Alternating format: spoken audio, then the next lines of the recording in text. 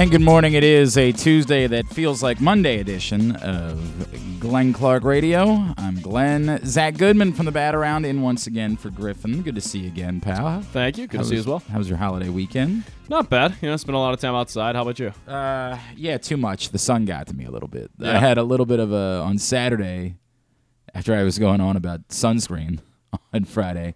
I'm pretty sure I forgot to put on sunscreen on Saturday. I'm a jerk. Now, I didn't forget the rest of the weekend. But on Saturday, I'm pretty sure that the first event that I did on the day, I completely forgot to put on sunscreen, and the sun got to me. Little sun-kissed Glenn? Yeah, it was. Well, I mean, like, it's more the, I don't know. I don't know how to describe it any longer. It just drains me. On top of then chasing around. Oh, no, I'm the same way. It happens to everyone, Glenn. Not just you. You add in chasing around a 5-year-old and an 8-year-old, and yeah, it was a long weekend. But had to work a lot this weekend, too. But other than that, had some fun. Couldn't get the kids out of the pool yesterday. They moved in. This is what kids do when you don't have a pool and you get invited to a pool.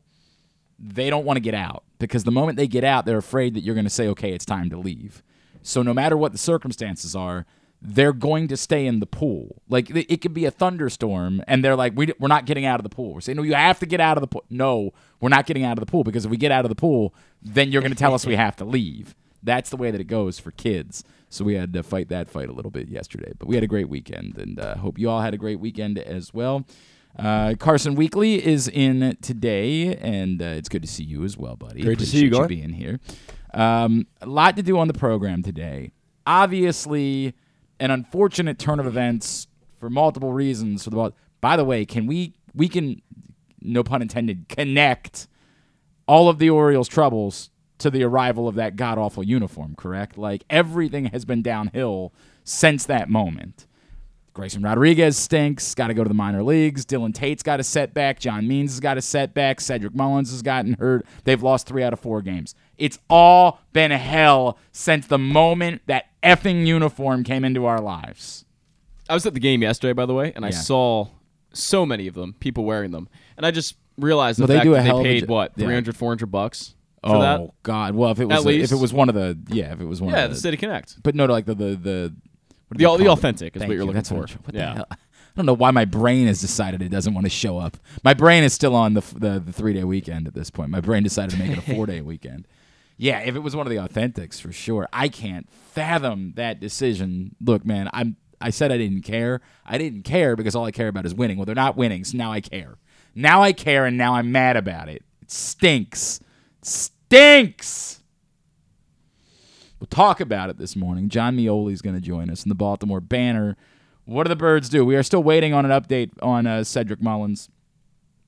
I got the sense in the injury portion of Twitter, the people that seem to know, the point is we have to figure out what grade this is, and once you know that, it could be anywhere from like a week or two to 4 months.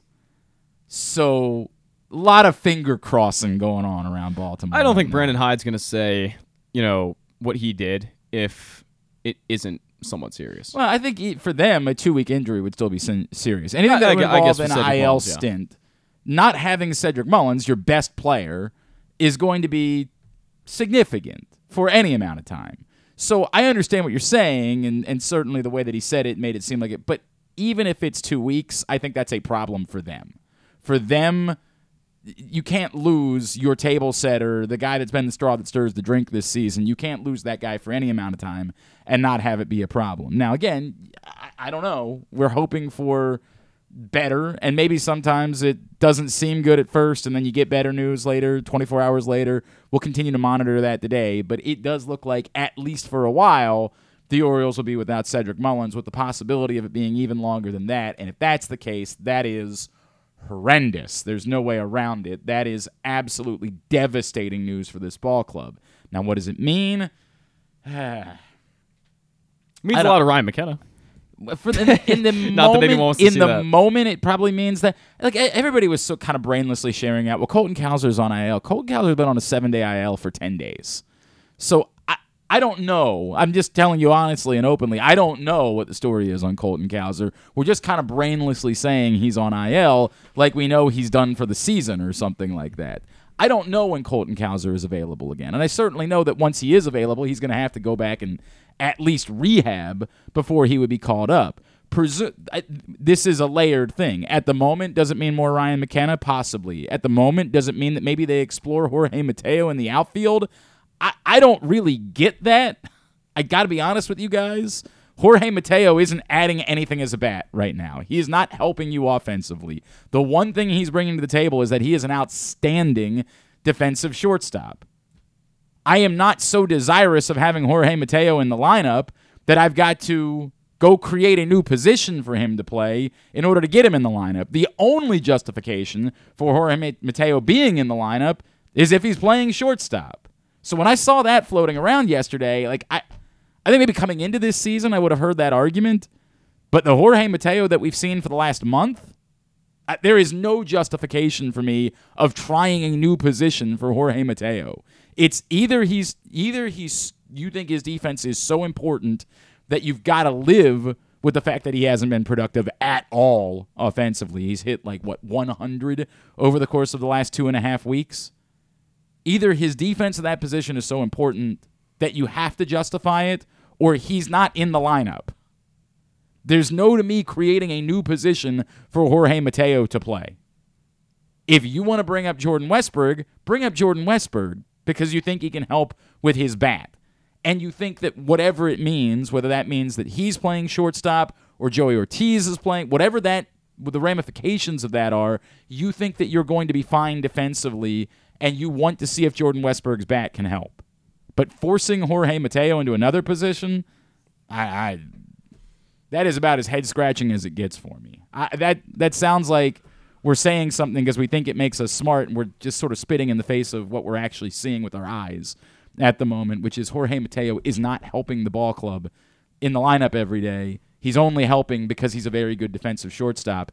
And unless they somehow know that he's also an outstanding defensive center fielder, like secretly they've been working on this every day, unless they know that, I am befuddled by the idea of Jorge Mateo playing in the outfield. I mean, that's not going to be the case. And if you look at it, even if he was to play a fantastic center field, which is possible given his speed, the range is probably excellent. Maybe. I can't think he would be better than he is at shortstop. That just seems unrealistic to me. Well, it's certainly not better than he is at shortstop. But again, that's a high bar that we're talking about. Right. And all of these things, if Jorge Mateo was still even remotely productive with the bat, and you wanted to bring up Westburg, I could understand the argument for, well, let's experiment with Mateo in the out. He's not. I think you can very easily move Austin Hayes for whatever timetable it is to center field. He's not the best center fielder in the world. Right. The metrics are not going to show that.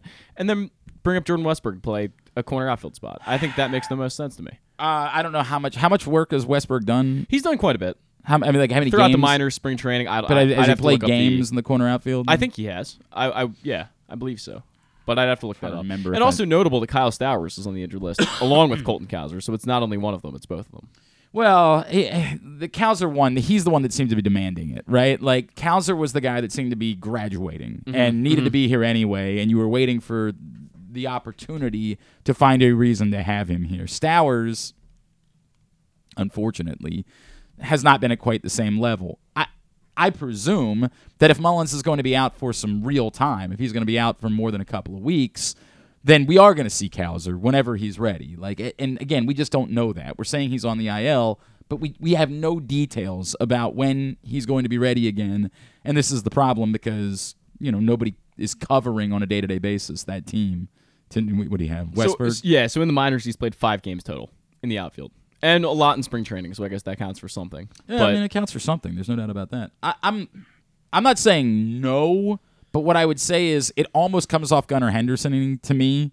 If I'm bringing up Jordan Westburg, I'm giving him a position because I don't want the experiment of Jordan Westburg, like go see if you can be an outfielder, to impact what it is that he can do with the bat. That's because fair. At the moment, I think the argument would be the Orioles' bigger problem is that this thing offensively has been an issue for a little while now. Like, it's no longer just a day or just a situation or something like that. Like, they've got a bit of a problem offensively. Yeah, I agree with that. At the moment. And so they need offensive help. I would be more inclined. God, I mean, I hate saying that the answer has to be McKenna because there's just no other option, but like it kind of has to be McKenna and Vavra to some extent to solve your outfield problem until Kalzer, I guess, or Stowers is ready, or hopefully maybe the news isn't as bad as we thought it might be with Cedric Mullins, and you get by in a couple of weeks and Cedric Mullins can come right back. I don't know. I just don't know that I would call up Westberg to have him play an unnatural position and also hope that he can still be productive. I would say come up, play a position that you're comfortable with, and just try to be a bat because right now this team needs a bat. This team needs production in the lineup. I don't want to say desperately because that would be unfair. I mean, yesterday it was desperate, obviously. I mean, that was a debacle. But it's approaching that territory of late where they just absolutely have to have a bat in the lineup. And so if you're bringing up Westberg, my argument would be he plays short. And if you want to maybe try Mateo once, or if you want to make it a full-on platoon with these guys, with McKenna, Vavra, and give Mateo a shot out there, I think you're bringing up Westberg because you're deciding that Mateo can't be your everyday shortstop anymore. You're just deciding that as good as the defense is, you can't live with absolutely zero production at that point. Now, that's an opinion. I'm not telling you anything that I know. And if they're uber comfortable with one of these guys running around in the outfield, then God bless, give it a shot. But how many times have we sat here and talked about Gunnar Henderson and said, just let him play a position so he can focus on improving his offense instead of worrying about where he's going to play on a certain night and how comfortable he is playing there? I can't disagree, but I think that Michael Elias's comments on Westberg's versatility were pretty telling a few weeks ago. I hear that. He was clear on that. I hear that. But they're two separate things. A year ago, you were bringing up Adley Rutschman with no pressure whatsoever. Yeah. Team didn't need to win games. It was a bonus that they ended up winning games. In a regular situation with the development of a player, I would probably agree with this. If you were the Kansas City Royals calling up Jordan Westberg right now, by all means. The games are important now. The games matter. It's a very fine line between development of player and trying to win games. Maybe Jordan Westberg is the guy that wouldn't be affected offensively by playing a position that he's not as comfortable in. Now, of course, if you ask Jordan Westberg today, he would say, I'm comfortable playing any position, because that's what the guys say. They just want to be on the Major League roster. If they told him to pitch, he'd go do it. Like, he just wants to be in the major leagues. Maybe he wouldn't be affected by it. But is that the experiment to be messing with when you're mired in a bit of a funk and you're a team that's competing legitimately to try to win the most difficult division in baseball?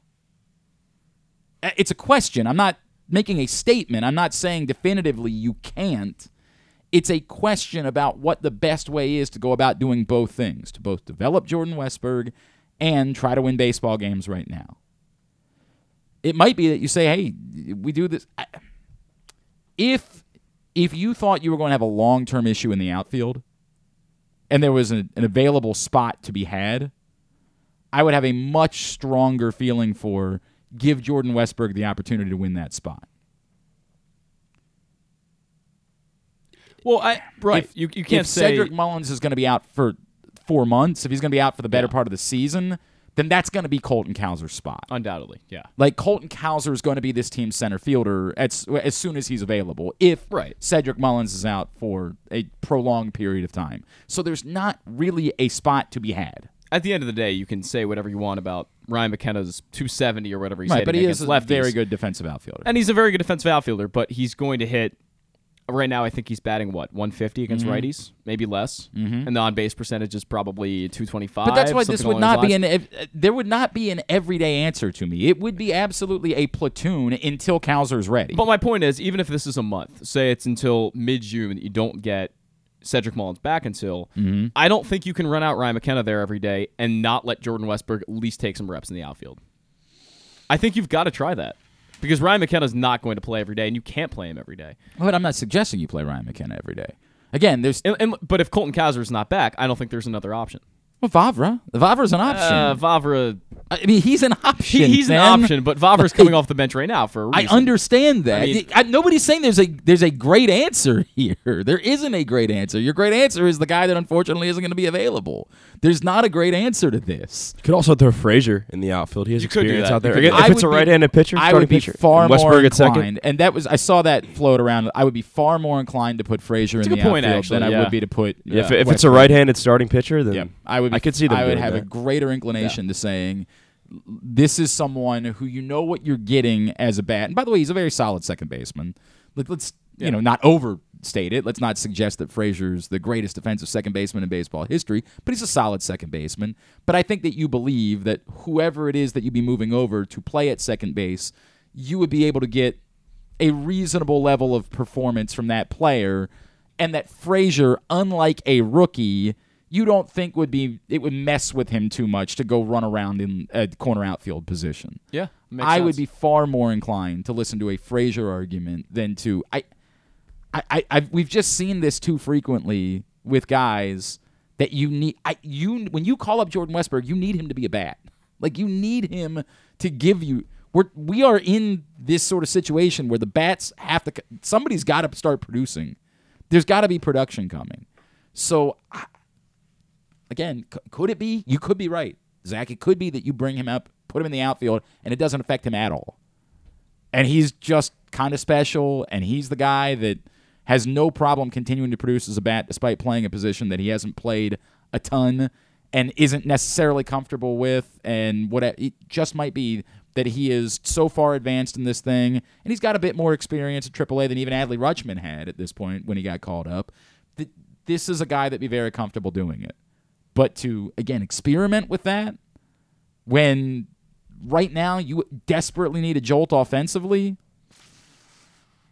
We'll say they make that Frazier move, then Hayes is probably your center fielder. I think almost no matter what, Hayes is going to be your center fielder until that's probably true. Until either Cowser is here or Mullins is back, I think Hayes is going to be your center fielder. Hayes' metrics have been bad and left and right when he's played out there. I hear you. So what's your trust level looking like with Hayes in center field? I can't. My say trust it's level too is high. looking like, what are my other options? Okay, like that's what my trust level. Well, I guess is compared to looking Ryan McKenna, he's looking pretty great. But Ryan McKenna's going to have to play. Like, I understand what you're saying. He's going to have to play. Against a left-hander, you could probably assume McKenna's in the starting line. This is the reality is these. I keep coming back to it. None of this to me is a definitive answer. Sure, you're gonna have to make do for a couple of weeks. You're gonna have to get by until again it's either Mullins or it's Cowser. Right. Those are the only two long-term options that you're going to have. Is either you get Mullins back or Cowser is ready to go at some point. And by the way, even that is not a certainty, but it's just the thing that you're going to give the best shot to be your center fielder until Mullins is ready. We will see. Hopefully, again, it's not as bad as we fear that it is, but it's not great. And it comes at a time where the Orioles are facing as much adversity as they faced. Did they, by the way, have they even officially announced that Voth is starting tomorrow? I feel like that's still... I don't think so, because Rock wrote an article this morning that said Voth is open to it. But I don't think he actually mentioned. Well, I certainly understood that they were kind of leaving it as, but if we need him before then, we're not going to announce it because we might. He's going to start. We all know that. Yeah, but what they're really saying is, what happens tonight if Kyle Gibson gets knocked out in the second inning? Like, true. That's why they're not announcing Voth as the starter, is because they still need someone to be their long man, and that does become the next layer of this question: is if Voth starts tomorrow. Is Bauman now your long man? Is Keegan Aiken staying with the team to be the long man for a little while?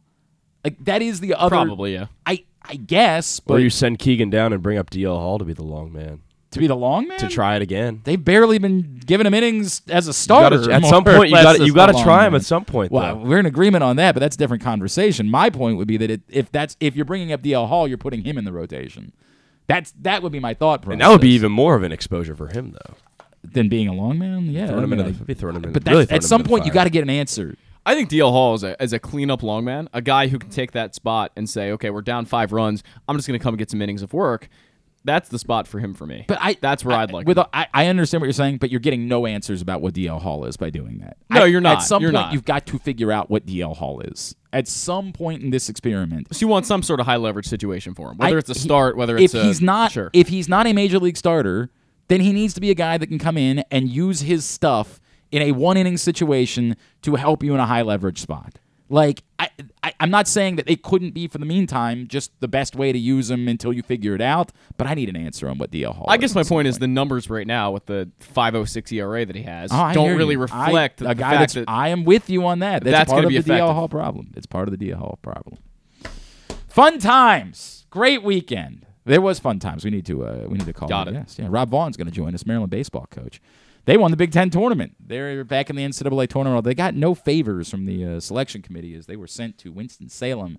The top team in the NCAA tournament is Wake Forest, and that's where Maryland's got to head in order to start the NCAA tournament this weekend. Hey, today's show is brought to you by A.J. Michaels, expert and award-winning A.J. Michaels Heating, AC, Plumbing, and Home Performance will help you improve your home's energy efficiency and comfort levels. AC season is coming up fast. New rebates and discounts are available. More at ajmichaels.com. Indeed, some history this weekend out in Omaha as the University of Maryland, for the first time in school history, won a conference tournament of any sort. They're now a 2 seed in the NCAA tournament, getting ready to head down to Winston-Salem this weekend. Joining us now, the head coach of the Terps. He's Coach Rob Vaughn, and he's back with us now here on GCR. Coach, it's Glenn in Baltimore. It's great to chat with you, man. Congratulations. Thank you for taking the time for us. Heck yeah, man. I appreciate you guys having me on.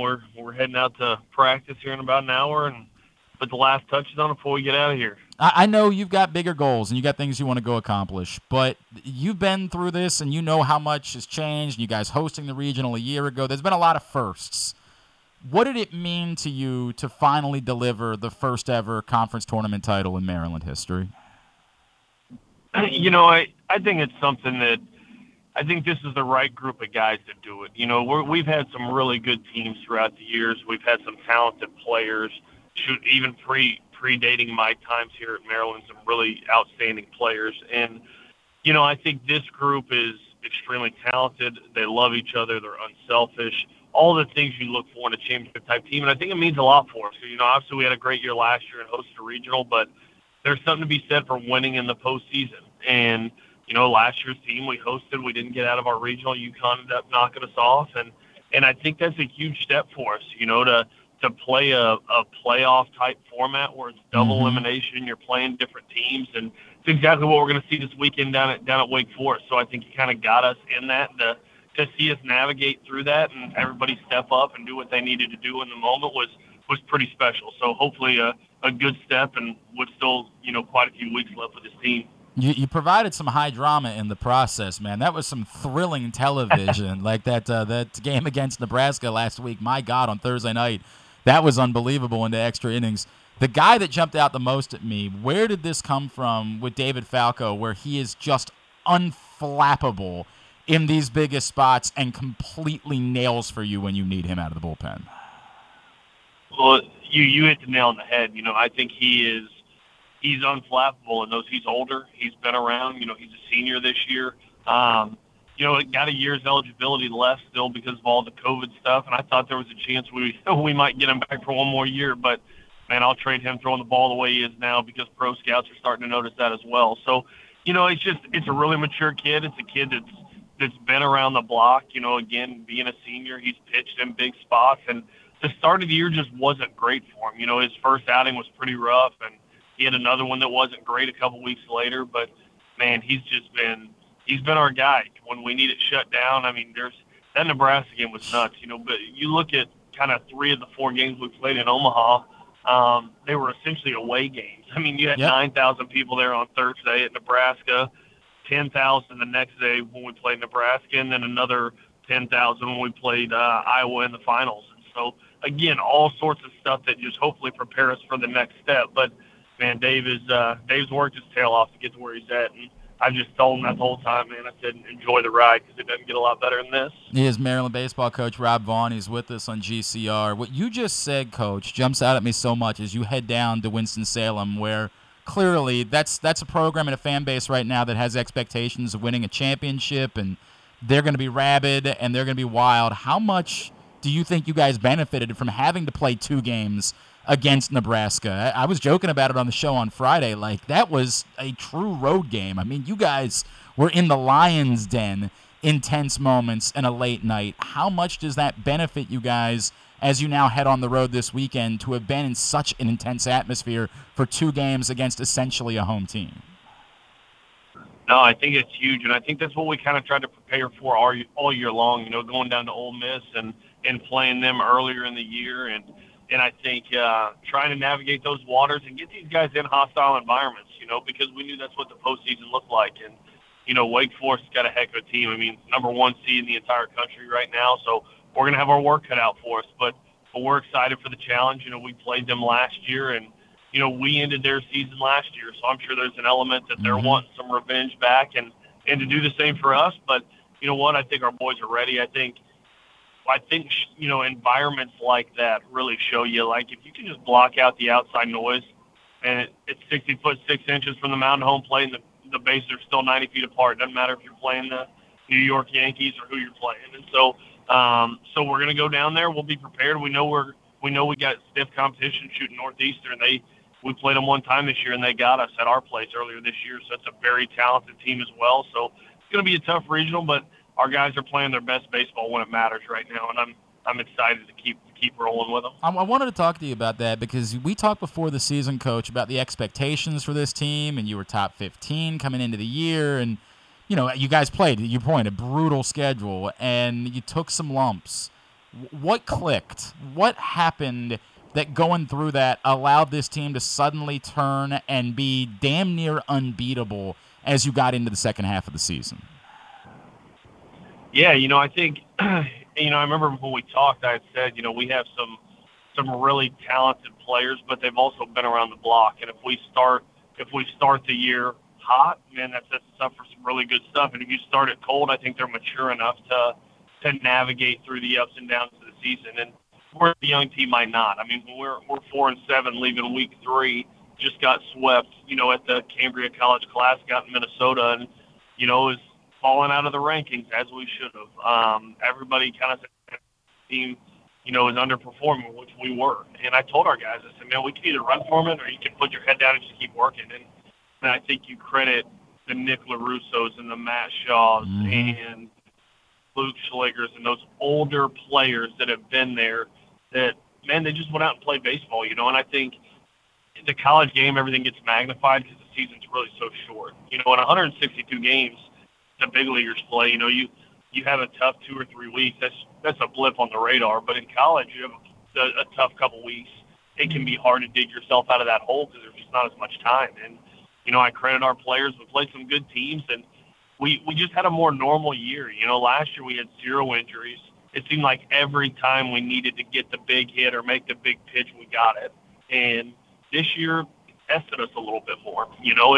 We didn't get that early. We really was kind of the opposite. Anytime we needed to get the big hit, we didn't get it. And then we had guys getting banged up and some injuries and some sicknesses and guys missing time. And it was just a little bit more of a normal season. And I think the beauty of that is, 48 games that we won last year is pretty special. Yeah. But this group's a little bit more battle tested. They've been through the ups and downs a little bit more, and I think that's going to prepare them to get in a dogfight this weekend and hopefully find a way to keep playing and stay together. Coach, you mentioned some of your veteran players and obviously some name guys, but on Saturday in that second win over Nebraska, you're getting your production from the bottom of the order. Look, we all know the boppers you have. You've hit 1 billion home runs this season. But if you can get that, it feels like there's almost no limit to what your team is capable of doing, right? Like, if you can get that balanced production from those guys at the bottom of the order, it starts to think that, maybe you guys could really do something special, correct? No question. I think, we basically won that tournament, and I think Matt Shaw had 1 hit the entire tournament, right. Maybe 2, and that's player of the year, elite player, going to be a first-rounder next year. Nicky Lowe had 2 big homers, LaRusso did, but outside of that, wasn't kind of his normal 3 hits a game guy, but hit 2 of the biggest ones. But, I think that's the huge piece of that is you had, Eddie Akopian really came on. He was in the midst of not a great stretch over about the last week and a half, and he came out and had a great week out there. Jacob Orr, who's kind of been thrust into playing some different positions for us at times and kind of earned his way into playing every day. Had a great tournament. Kevin Keister in the 9-hole had a great tournament. And I think that's what you need. Like, that's what the best teams do. When your superstars perform, they can carry you for a lot of the times. But when they're kind of having a tough day or a tough weekend, the ability of that bottom half of our lineup to pick us up and do some things is huge. And I thought our pitching staff really did the same thing because, we had a couple unsung heroes step up in some big spots and make big pitchers. And I think that can catapult them and catapult their confidence as we move forward here. So we talked about this being the first ever conference tournament title. And again, last year hosting, there's like one thing that's left, obviously, right? Like Omaha, that's what's left. Do you guys talk about it? Like, do you have that conversation? Or can you not do that because you have to think about Northeastern on Friday? Like, how do you handle there's the thing that Maryland baseball still has never accomplished that's out there, and this is a veteran group, and you want them to have that goal? Like, how do you handle that internally? Yeah, I think we talk about it. We talked about it a lot, at the beginning of the year, at the beginning of their time here. That's what we expect. That's the expectation of this group. And, I look at it in kind of my coaching journey. I always said this along my time here, when I first started coaching, that I want to be a head coach by the time I was 35. And that was my end. That's one thing I really wanted to do. But at the same time, that didn't affect 25-year-old Rob Vaughn putting his head down and just working his tail off every day to get to make that team good and then to figure out what we could do next. And so that's kind of what it's like, Yeah, we want to end up there. I think it was pretty fun to dogpile there. On Sunday, it'd be a lot of fun to do it in about 3 or 4 weeks. But I think that'll take care of itself. I think it's really going to be about us just really being where our feet are. That's something I talk to our guys about a lot, just being super aware of where you're at, enjoying the ride of where you're at, and not letting yourself get to the next spot. And I think this group's done a great job of that, man. I thought we played a hard conference schedule, too, not just non-conference, but you look at the teams we played. The Big Ten misses 4 teams every year because of just the way that the schedule lines up. We played the top 5 teams in our league and beat them all on the road, which is huge. And so I think when you combine that with kind of navigating Penn State, kind of when you're, the season's hanging in the balance there and you're walking into Sunday in kind of a must-win situation, then you navigate the Coach, we still we did. Yeah, I think. Oh, sorry, we lost you there for a second, Coach. Apologies. No, I'm sorry. Yeah, just I think this group's done a great job of being very present, and I think that's what we're gonna have to do this weekend. Northeastern is very good. Shoot, they're already one up on us this year, so we have a chance to go out and play them on Friday at 1, and we can navigate through that. Then we'll get a chance to play either Wake or George Mason, whoever comes out of the other side, and we're just going to try to be super present and just play our best baseball. We do that, I can live with whatever the results are. You're a hell of a fun team to watch, Coach. It's been a lot of fun watching you guys play and the joy that these guys have playing together. It's a really, really neat thing to see. I don't know what to say other than, first of all, seriously, congratulations. That's an awesome accomplishment. I've told you before, when I was at Maryland years ago, baseball didn't exist. I mean, it was like non-factor. So to see what you guys have built, and I know it's not just you, but your coaching staff and the guys there before you over the last 10 years has been amazing. We'll be rooting like hell for you this weekend. Congratulations. It was an awesome thing to see you guys win the tournament, and best of luck as you move forward. Thank you for doing this. Awesome. I appreciate you guys. Thanks for everything. That's Coach Rob Vaughn from the University of Maryland with us here this morning. The Terps winning the Big Ten tournament. I am an unabashed college baseball fan, which came from, growing up, I was not, because to the point, Maryland was irrelevant. And so I never really had a reason to get into college baseball growing up. And then I went out to Arizona, where Arizona State baseball is a big deal. They produced no doubt. Yeah, you ever heard of Barry Bonds? The number 1 overall pick, 2 years ago? Yes, correct. Dustin Pedroia, perhaps you're familiar with his work. It's a big deal, baseball at Arizona State. And so I got to be around it and covered some really good teams, and I was like, wow, this is cool. Like, this sport is fun. It's obviously quite different because it's funny. Maryland, he mentioned that weekend against Penn State. You know what the final score was of the the first game of the series in that weekend? I don't. 17-15. Oh. This is the final score that sounds of like the first game of the Penn State Division series. I college baseball. These things happen in college baseball. They do. So it's a very different sport in that way. This weekend was far different in the Big Ten tournament. There was much, much less offense in the Big Ten tournament because they were going and getting pitchers and they were treating it a far more significant way. But it's a hell of a sport. And so I was enthralled. I was very invested in the Big Ten tournament over the course of the last few days, and that is a really remarkable accomplishment for the University of Maryland, which never won an ACC title, had not won a Big Ten tournament title, and now for the first time ever they are conference tournament champions. They've been back-to-back Big Ten regular season champions, but again, done no favors. That is a tough thing, having to go down to Wake Forest, and there was a lot of opinions about that, but you got to play the teams you got to play. That's just the way that it works. And so they got to go to Wake Forest and be a part of the region with the top overall seed in the tournament and some loaded pitching that the Demon Deacons have. But we'll see how that goes for them. All right. Today's show is also brought to you by PressBoxOnline.com/offers. Best offers for sports betting are available there. Offering new sports bettors not only the best sign-up bonuses and promos from all 7 of the legal online sports books here in the state of Maryland, but specific bonuses. Like right now, you can get $150 in bonus bets from DraftKings after you place your first $10 bet, or you can get up to $1,250 in bonus bets from Caesars. But time is limited to get the best offers from all of the sports books. Go to PressBoxOnline.com/offers right now in order to sign up. When we come back in, we're going to dive more into the plight of the Orioles at the moment. What do they do? Who's ready? All of those conversations. Our buddy Jon Meoli from the Baltimore Banner will join us. He does spend a little bit more time focused on minor leagues, and so I thought he'd be the appropriate person to talk about all these concepts, like, throwing Jordan Westberg in the outfield. Like, what do you do with DL Hall at some point? We'll talk about all of that stuff and what the Orioles are dealing with Jon Meoli. That's coming up next here on GCR. The All-America Senior Game powered by New Balance will be back at Johns Hopkins Homewood Field on July 29th. The most decorated girls and boys lacrosse players in the country have been invited to play in what is the premier lacrosse event of the year. Every college coach wants their players in this game, and if you dream of being in this game, you start by trying out for one of your regional underclass teams this summer. The best against the best. Get your tickets now at allamericalacrosse.com.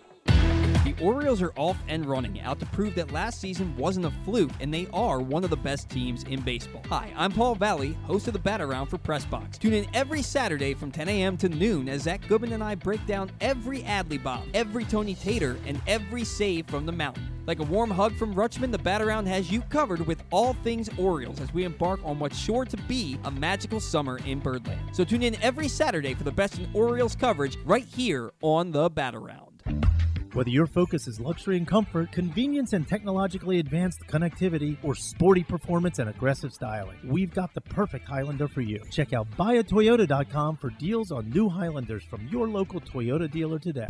Costas Inn has been serving up delicious steamed crabs for over 50 years. Lately, the crabs you want to eat when the weather warms up have gotten harder and harder to get. So get your crab-eating game plan in place. Make sure to stick this number on your fridge, 410-477-1975. Call ahead and reserve the size crabs you want. You may be able to walk in, but you may also be disappointed at the size or maybe even get shut out altogether. So call ahead, have a plan, and then arrive on your crab-eating vacation. Costas also has delicious crab soup and crab cakes. The Costas Inn at 4100 North Point Boulevard. For more than 50 years, they've been satisfying crab lovers in and around Baltimore.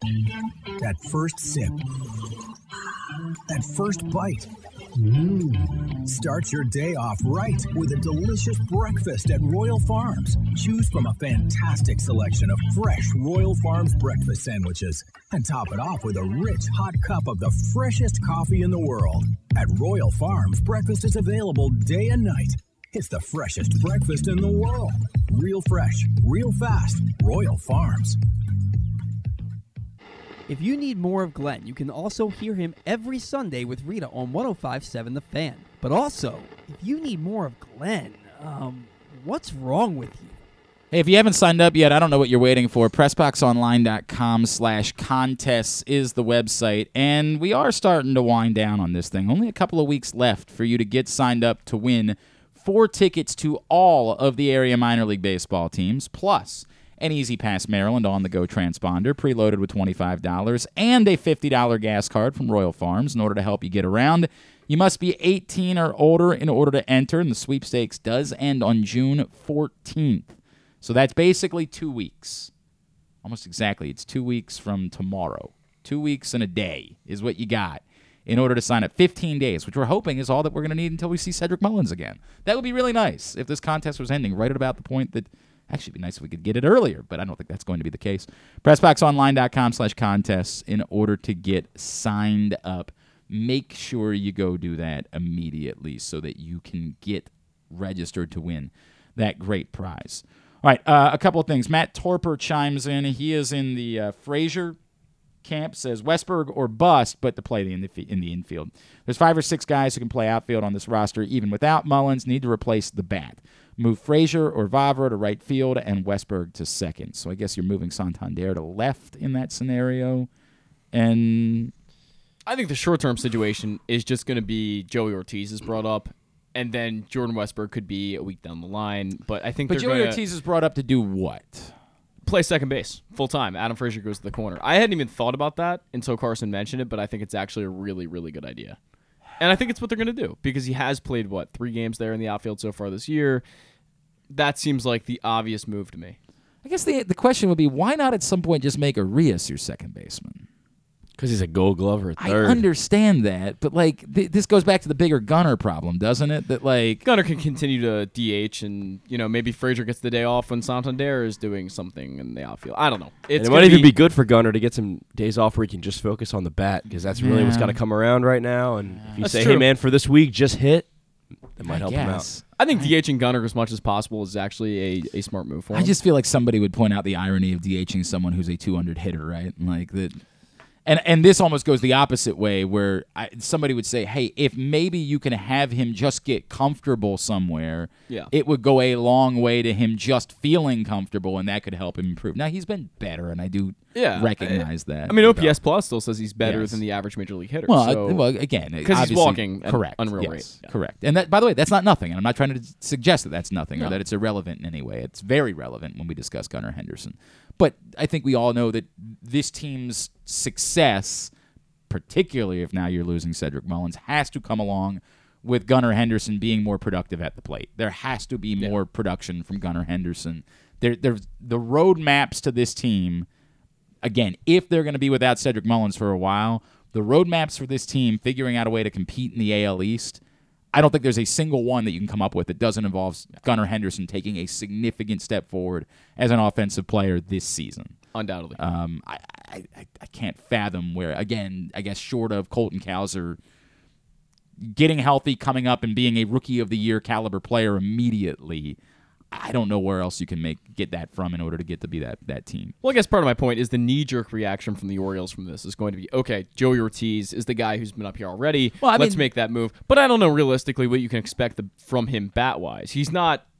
He's been far better than I think. I think You're 2 right. years ago we had essentially the story of Joey Ortiz was he was a nothing bat but outstanding defender. Yes. And I think that story has been rewritten to there's a real chance he could be an outstanding defender and a productive enough bat. Yeah, I'll make the comparison. Omar Vizquel is too lofty because Omar Vizquel, everybody assumes Omar Vizquel was a nothing bat and just an outstanding defender. No, he's a good he bat. was actually a hell of a bat. Yeah.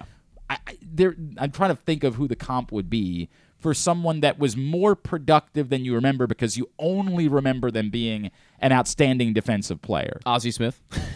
Andrelton Simmons was like that too. I think it's Andrelton Simmons. I think that's a really now good that's comparison. a very high end defensively. Well, like, yeah, that's definitely absurdly high end defensively. But like Andrelton he Simmons. actually wasn't as bad of a hitter as you I got might another have thought. Mike He was Bordick. okay. Is a great example. Bordick's one of those a very guys. good example of it. Bordick's an outstanding example of it, of course. As someone who when you think of Mike Bordick, all you think of is he was a hell of a defender. Yeah. But then you go back and you look at the numbers and you're like, damn, he was productive and helpful. As true. A bat. I think Simmons is a really good example because Simmons never really had one great offensive season, but he was always probably the best defender in any team he played for. I keep coming back to, but there's a secondary problem to this. All of these scenarios, we're still leaving Mateo at shortstop. And that's still a problem the Orioles have to deal with at some point. You can keep telling me that when someone plays that good of defense, they can just keep playing. But with the team struggling as much as they are offensively, it's been the argument. I actually talked to Bordick about it the other day. And Bordick is enamored with Joey Ortiz. I'm sorry, with the Jorge Mateo, the defensive player. Bordick is in love and would say, you absolutely have to play Jorge Mateo because of everything that he brings to the table defensively. He says, look, you don't make that move until it's really hurting the rest of your lineup. And I don't know how far into this we have to get before we acknowledge that it's really hurting the rest of the lineup. It's not that all of this is Jorge Mateo's fault, but he's definitely the low man on the totem pole offensively. So I still think that's a problem that has to be dealt with. And I get it. I'm probably all of these things. I was the guy that was ready to kick Dean Kramer out of the rotation before his start in Atlanta, and now, look at where he is today. Like I know I'm the guy that always has the quicker trigger finger than most people do. But if you're calling up one of these guys, at some point I'm saying put Westberg or Henderson at shortstop. Like, let them be your shortstop. I can't just keep trotting out Jorge Mateo while the team is going through as terrible offensive struggles as they are and saying, but he's a solid defender. I get it. He is. He's an outstanding defender. But he's a zero. You're at the moment, you're hitting a pitcher. That's the production you're getting from a sustained period of time, is the level of a pitcher. I can't just keep doing that for the sake of doing it. So as we're trying to solve all these problems, at some point, if it's Joey Ortiz, I would say have Joey Ortiz come up and be your shortstop. Somebody's got to provide a little bit more, something a bit more than what Jorge Mateo has been doing of late. Let's talk more about the Orioles' plight at the moment. Again, these are good problems to have when you're one of the better teams in baseball, instead of having these problems when you're flirting with 500. Jon Meoli from the Baltimore Banner is back with us now here on the program. John, it's Glenn. It's good to catch up, man. Thank you so much for taking the time for us. Happy to do it. We could talk about Jorge Mateo after, too. I have some thoughts.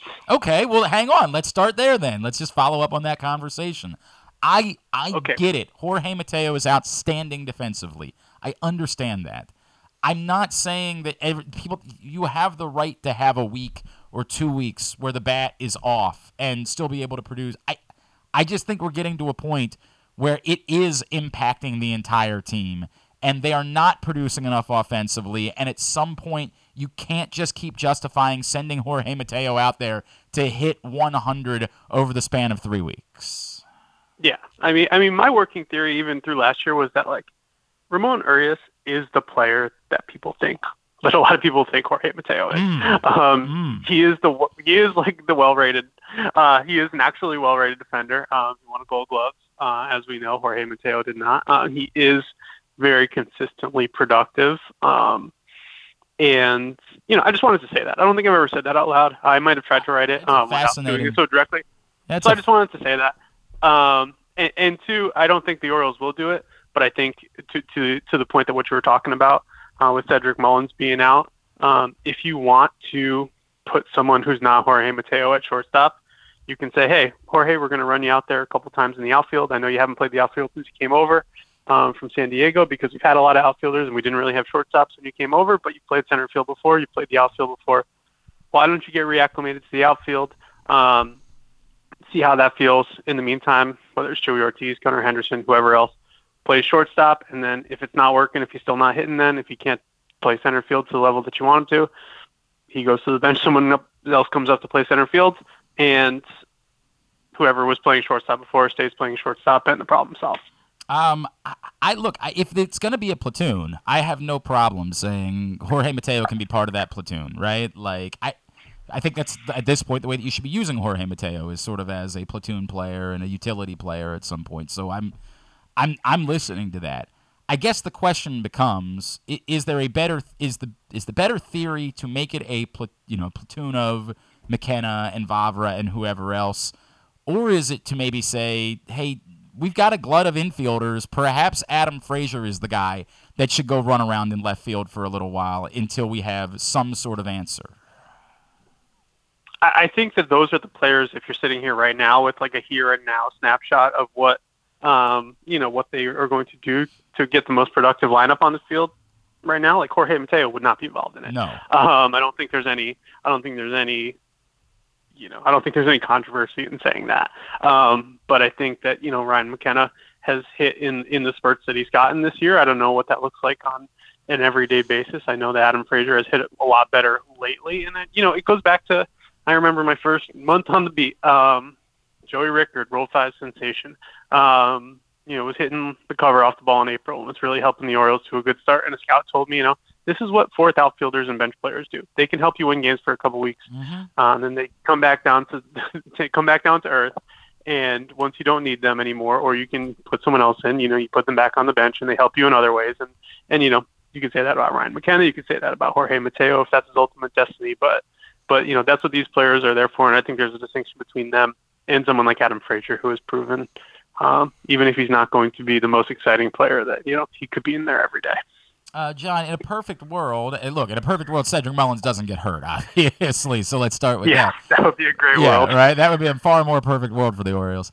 In a perfect world, if Cedric Mullins was going to get hurt, then you have a healthy Colton Cowser, and this provides you the opportunity that probably needed to come soon anyway, because it appeared as though he had graduated, where you get an extended look at Colton Cowser, who a lot of people believe is your center fielder of the future anyway.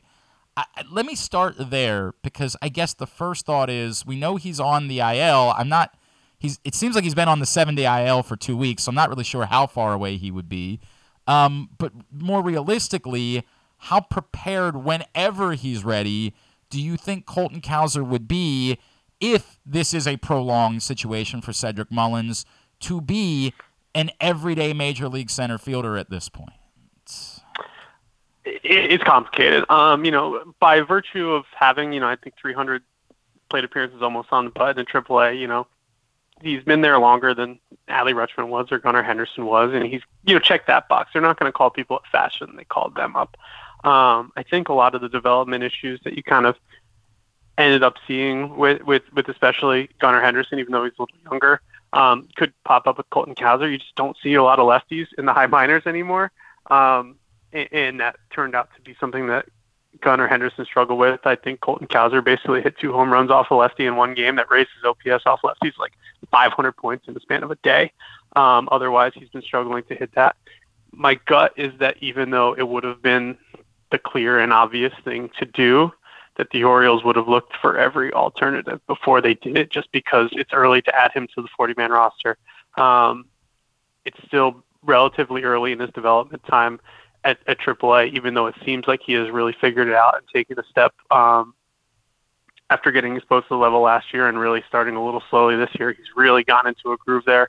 I don't think there's any scenario where you could say that he has not produced enough to make it up in a perfect world, but I don't think the Orioles would let their hand be forced if they weren't planning on calling him up in June. So that's why I kind of say it's complicated, and even though he would be the obvious choice, I don't know that he would have been the actual one. I understand. I understand what you're saying. It still just sort of feels like get to the point already. Like, get to it. Yeah. You got to be there. So then we go to Westberg for a second. Is Westberg the answer in some capacity, whether it's moving Mateo off of being the everyday shortstop, whether it's letting him have a chance to be the second baseman if you're going to run Frazier out in the outfield, whether it's letting Westberg have a shot at a corner outfield spot, is the logical choice to bring up Westberg to solve some level of this puzzle? I think the fact that it might be a longer-term absence for Cedric Mullins might make it so that he is kind of the option for that. I can kind of see the Orioles' logic, and if they're going to need a solution for a week, 2 weeks, I think Ramon Arias was out for like 3 weeks. It wasn't the most pressing need to like bring somebody up temporarily. If this is a month-long injury for Cedric Mullins, then I think you can justify having Jordan Westberg added to the roster and being a part of that. That said, Joey Ortiz has not done anything to say that he doesn't deserve that same chance. He's already on the roster. I mean, they said basically he got sent down through no fault of his own last week. They could bring him back now.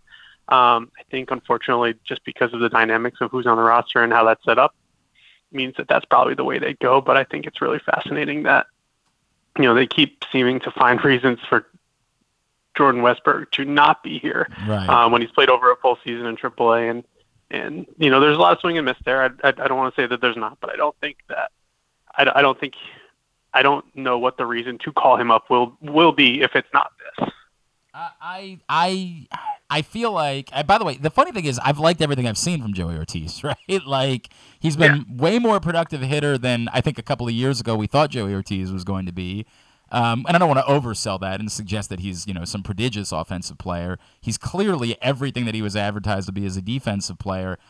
I think the problem that I'm having, John, is that it's not just that you need to replace a player. This is a team that's struggling offensively and just lost their best offensive player.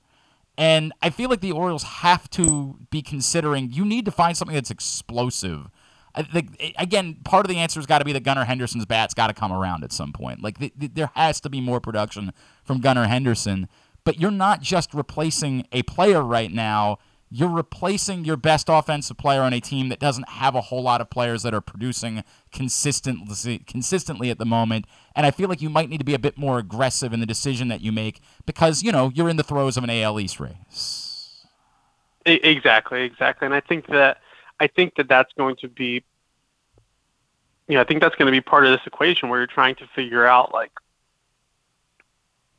who can you count on most to give you that consistently. Both Joey Ortiz and Jordan Westberg are hitting the ball really, really hard all season. Not necessarily in the big leagues for Joey Ortiz, but it comes down to lineup construction too. Like, who can you count on to give you quality at bats? Who can you count on to not be overwhelmed? I'm really fascinated to see, who's driving, from the airport from BWI right now to Camden Yards, because it feels like a big moment. I don't want to say that it's like some seminal thing and like there's all this stuff riding on it. Like, I think that this team has shown that it can weather a lot of storms, and this is probably the biggest storm it's had to weather. But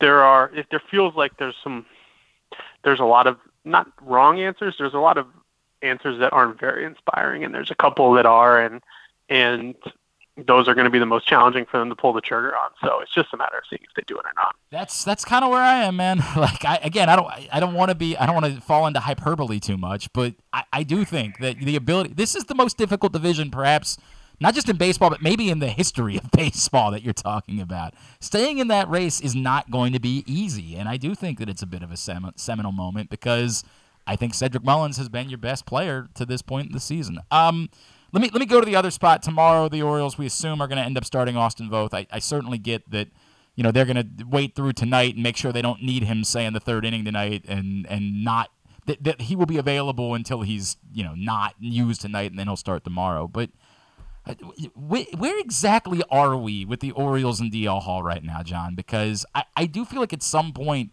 they have to start moving towards an answer as to what DL Hall is. And I think a lot of us believe the answer going into the season was he's a reliever. And that's difficult to stomach because he was such a highly regarded, starting pitching prospect for a while. But I sort of ultimately feel like that's going to be the best way to use him. They're hell-bent on trying to still make him a starter. at some point, don't they have to go through the motion of let him sink or swim as a major league starter and then get on with it after that point? I think so. I think that's kind of where this is all heading. I thought it was interesting. Michael Elias talking about how many starters in the Orioles rotation have not pitched the full season, and the things they'll have to do to manage that. I assume that somewhere there's a whiteboard or a chalkboard or a spreadsheet that has a certain period of time where someone, whether it's Kyle Bradish or Tyler Wells, goes down to Norfolk for a 2 to 3 week innings management segment, and DL Hall comes up and just makes a couple starts and we see what it looks like. In terms of where he is now, this little load management thing they're doing with him, to me felt necessary, just given, he said it himself when he came up to pitch in the big leagues that his velocity has been down because he didn't really get the chance to exercise and work out while he was coming back from his back injury. He didn't have the strength.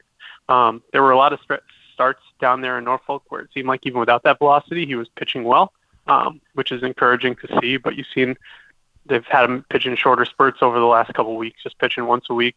I assume that would be today, again, if they are staying on the same Tuesday schedule. But his velocity has ticked up pretty significantly. I think his last start, he averaged 94 miles an hour with fastball, which is closer to what you would expect from him than the low 90s. So I think that the timing right now, given Grayson Rodriguez going out and potentially needing a starter, doesn't really align. But I've always, I think it's a blind spot of mine personally. I acknowledge it. Doesn't mean that it's right, but I just think that you let him start until he tells you that he can't, and just not having the chance to do it yet is not, to me, telling anyone that he can't. So I'm in the let him start camp. If circumstances dictate that that's temporary and he needs to go to the bullpen and help his team that way, worse things have happened. But I'm looking forward to the 2 months of DL Hall in the rotation to really see what it looks like, because it's year 5 of having this conversation. I just want to know the answer one way or the other. Oh, and by the way, it's also part of a bigger issue, and I know that's something that you're going to be focusing on this summer for the Baltimore Banner. And during the course of the rebuild, I remember I think Connolly wrote about it 5 times that the arms aren't there, right? That for as much as we talk about the Orioles position players, the arms aren't there. Grayson's, that's a whole different conversation. Hopefully he gets that worked out, and this is nothing but a blip on the radar. But what else is there? I think it's the difficult part about this. You're going to go to Austin Voth, and isn't that in part a reflection of there isn't really another option? There's just nothing more at the moment that you feel strongly about as far as pitching prospects are concerned within the Orioles system. There's guys, the McDermotts, the Poviches they acquired that they're hoping turn into quality major league starters, but this is a great opportunity for you to plug what it is that you're doing, but I think it's a reflection of how little they have, that the answer kind of has to be Austin Voth, despite the fact that Austin Voth hasn't pitched well this season. Yeah, and it's something that I don't want to say kick the can on, but you just can't really know. Coming out of 2020 with everyone kind of pitching 4 innings at a time, and I've joked about it for 3 years with people now. It's everybody in the Orioles organization pitches 4+ innings.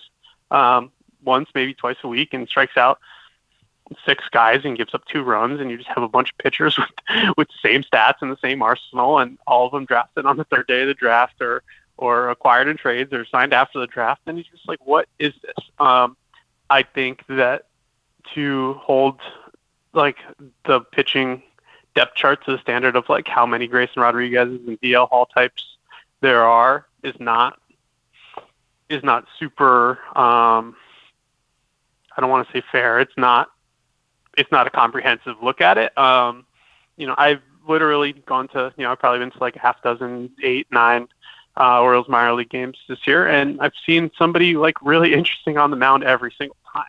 And really interesting doesn't mean somebody's going to be able to pitch 6 innings every 5 days in the big leagues. I think you're seeing increasingly that those guys don't exist as much in the minors, but you still need to figure out what the value of the guys that the Orioles have are. Are they just trying to be the Rays where you'll stumble into a couple starters and everyone else can just get you 3 innings every couple days and be a matchup monster and be up and down and just have a bunch of pitchers who can get you innings and option them down and bring up another pitcher who can get you innings. Like, is that a viable solution? Is that what they're looking for? So I'm going to spend a lot of time this summer trying to figure that out, honestly, and talk to people with other teams and people around the organization as to what they kind of think all this is, because they feel pretty emboldened by the what they've done and taking, the hitters they've taken high in the drafts, because you look at the pitchers who have been taken in the top of the last few drafts, and some of them have shot to the big leagues, and a lot more of them are nowhere, to be frank. So they feel like their strategy has worked out, but it's left them in a really weird place on the pitching side. And eventually we're going to have to see what that looks like at the big league level. I don't know if it's going to be this year. You're talking about like maybe a Noah Denoyer or a Drew Rom coming up. It might be a year away still, but you have to figure out what it looks like at some point. I hear you. Or they're going to have to go out and do a whole lot, and it's just not something that we've ever seen the Orioles do, frankly, in their history as far as acquiring pitchers is concerned. At Jon Meoli on Twitter is how you follow him, and Arms on the Farm. I can handle the plug for you. Arms on the Farm at the Baltimore Banner and BaltimoreBanner.com. Appreciate you, man. Thank you for taking a couple of minutes for us. Let's do it again soon, all right? All right, good talking. Thank you. Thanks, buddy. Jon Meoli with us here on GCR from the Baltimore Banner. It certainly didn't provide any clarity, obviously, but that's part of the nature of the situation, is that if there was a clear answer, we probably already have it by now. And yes, part of it is we need to get some sort of definition about we have to hear something more significant about what exactly is the timetable for Cedric Mullins. And he's got to go on the injured list first. I mean, that's the first step of anything before that someone one else. Seems like it's probably the easiest part.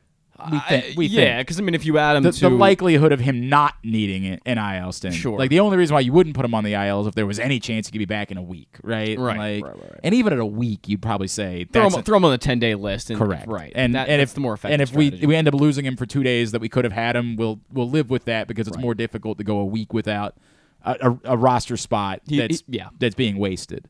So that seems like the easy part, is he's going to be on... Today, they're going to put Cedric Mullins, almost certainly on the IL in some capacity. The question is, what are they planning for as they make whatever decision they're making? Are they planning for a short-term answer? Are they planning for a long-term? I still think it's that short-term answer. I really do. I still think Joey Ortiz is coming up today. But no matter what Cedric Mullins' injury is, the first thing they're going to do is they're going to have a short-term answer. That's what I'm saying. And then they're going to figure out whatever. Yeah, I think maybe mid-June they'll realize, okay, the short-term answer's kind of run its course. Joey Ortiz is, whatever he's slashing at that time, 230, 320, 390, let's say. Throw that out there. I don't know. I know that's not impressive, but given what Jorge Mateo has been doing of late, it's better than Jorge Mateo. We would call that an upgrade. Is what we would call that. But I think realistically, if Jordan Westburg's up here, he's going to hit better than that. I think Joey Ortiz is, you mentioned it. The hitting's been better over the past 2 years, but consistently Jordan Westburg has been a better bat in the minor leagues. So I think that's going to translate to the majors. One would think. Yeah, I think that's the case. But even Jordan Westburg could be a short-term answer if Colton Cowser is the guy they really want to be the long-term answer for Cedric Mullins, which would be the obvious choice. That's look. If Cedric Mullins is going to be out for 3 to 4 months, if he's going to be out for the better part of the rest of the season, then Colton Cowser is the answer. We can't pretend like you have to fire as long as he's healthy enough to do it. Yeah. Right. And again, that speaks to me just not knowing as much about his situation. Right. At some point in the coming weeks, that's the bullet that you have to fire. Sure. Because it's sort of a 2 birds with 1 stone thing. It's a cleaner answer to your situation, and it's something you were probably going to have to do anyway. Right. Both because he was going to graduate and because you want to have that answer. It affects. I was the one that was 2 weeks ago screaming about paying Cedric Mullins. Well, you got to figure out if Colton Cowser is your center fielder of the future, and then next year you're planning on Cedric Mullins playing a corner outfield spot instead, well, then you got to figure out whose corner outfield spot that is. As we would all point out, Austin Hayes has been outstanding to start this season. But, he was outstanding to start the season last year. He was, frankly, even better than this to start the season a year ago and wasn't able to sustain that as the year goes on. I've said a few times, I don't know that you can have both Anthony Santander and Ryan Mountcastle in the middle of your order. At some point, I feel like it's kind of going to have to be one or the other to make way for a different type of bat. you had to do the Colton Cowser thing at some point this season anyway. Right. This presents a cleaner opportunity to see him specifically in center field, where otherwise you wouldn't have wanted to move Cedric Mullins out of center field at any point this season. This could, and again, I don't want this because I'd rather just have Cedric Mullins, but this could provide you that opportunity to get a prolonged look at what Colton Cowser is as center fielder and whether or not he truly is your center fielder of the future as a franchise. Yeah, and Glenn, what you said about last year with these games not mattering as much, I think the pressure's a little higher this year. It's a completely different because you look conversation. at look at what happened to Toronto. They have a tough 10 days and boom, they're in last. Right. So I think the pressure is, you could say, pretty high on the front office. What Jon Meoli said about being a seminal moment, but kind of we don't want to say it because it's too hyperbolic. This is a good baseball team that just came through a stretch where they played some of the best teams in baseball and came out of it, what are they at the moment, 13-10 against some of the best teams in baseball, now even including yesterday against Cleveland. You don't want to be hyperbolic about, well, this could be make or break, but the reality is what you just said about Toronto is kind of, the proof is in the pudding. Yeah. You're not in the AL Central. If you were in the AL Central, you could, and you had this record, you'd be fine. You could live with going, but you need a jolt now without Cedric Mullins. You can't just get by with a replacement level player. A 3-7 next 10 games is devastating to where you are. Incredibly devastating. Yeah. And by the way, start with the fact that you're already 1-3 over your last 4. As I knock the headphones off. Right? We're only talking about potentially going 2-4 over your next 6, and all of a sudden you have gone 3-7 over a 10-game span. Right. This is a really significant. We can't undersell it. I understand why we don't want to fall into the trap of hyperbole, but we can't undersell the significance of this moment for this team with the bigger goals that they have. It speaks a lot, too, with Jon Meoli saying that, because I feel like Jon Meoli, over the years I've read his writing, has always been someone who's not very reactive to things, where he looks at the bigger picture, but obviously right now this is a very crucial moment. I think part of it is we are looking at the bigger picture. Sure, we are, no doubt. The bigger picture you can say is, well, hey, this team wasn't going to win the World Series this year anyway. We got a little carried away because they were winning series against the Rays and the Yankees. Yeah. But this team was never going to win the World Series this year anyway, so maybe it's not the end of the world. But at the same time, you still want this to be a team that's taking a step forward, a definitive step forward this season. And that's not easy to do in the AL East. That's not simple. Especially with your arguably best player on the injured list for 60 days or whatever it's going to be. Perhaps a significant amount of time. Right. Again, we're still waiting on that. We continue to monitor and see if we can't. I feel like I've searched Cedric Mullins on Twitter 100 times over the course of the last 4 hours because that's how important Cedric Mullins has been to this team, that you need to get an answer. And like the Twins, say the Twins lose Buxton for 60 days, they can still win that division. They'll live. They probably still would win that division. Because they're without Buxton basically every year anyway. Exactly. So there is a good point to be made about that. All right. Today's show also brought to you by your local Toyota dealer and buyatoyota.com. The Toyota Tacoma comes in a range of models and trim lines, so you can choose the perfect Tacoma to reflect your unique personality and driving habits. Check out buyatoyota.com for deals on new Tacomas from your local Toyota dealer today. Couple of things quickly. One, I do have a column coming today at PressBoxOnline.com. I don't know if it's up yet or not. I am wading into the DeAndre Hopkins conversation. I'm in a really weird place with it, where almost every time in the history of this franchise, when someone asks me, hey, what do you think about X receiver? My answer has been yes, or sure, or, well, it's sure not worse than what you have, or some form of that. There's almost never been a time where I haven't been in the affirmative when it comes to the Ravens and a wide receiver that was out there. And I'm not telling you that I'm opposed to DeAndre Hopkins.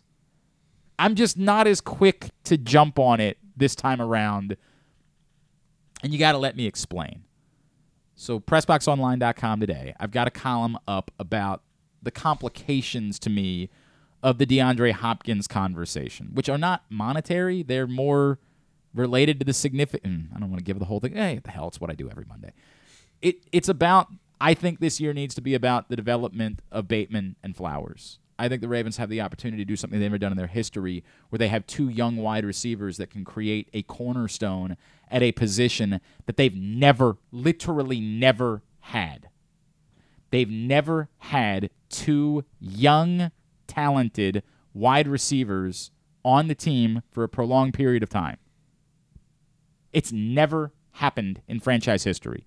They've had one with a veteran wide receiver. They've had Torrey Smith with Anquan Bolden or Torrey Smith with Steve Smith.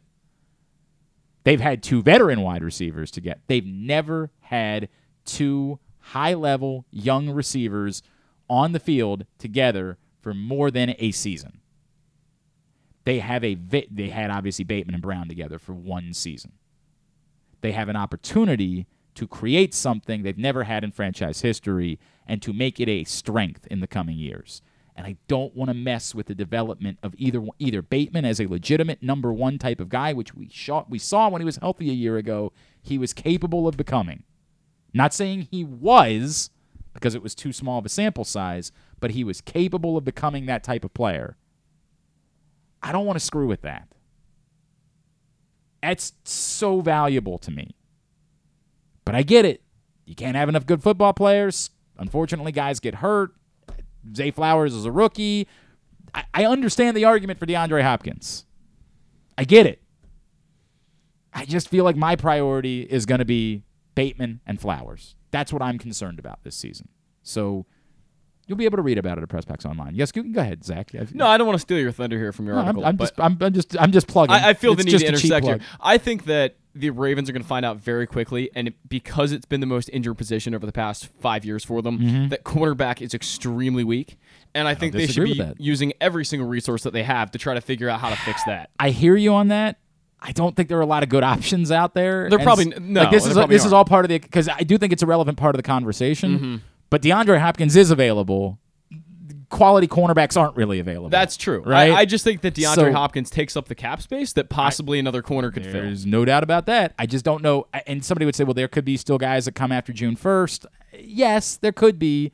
But there's not going to be a DeAndre Hopkins caliber corner that's going to become available after June 1st. It's a very unique circumstance by which a player of this caliber, and I get all that there's warts, right? He's over 30, and he's dealt with a couple of injuries the last couple of years, and obviously suspension on top of it.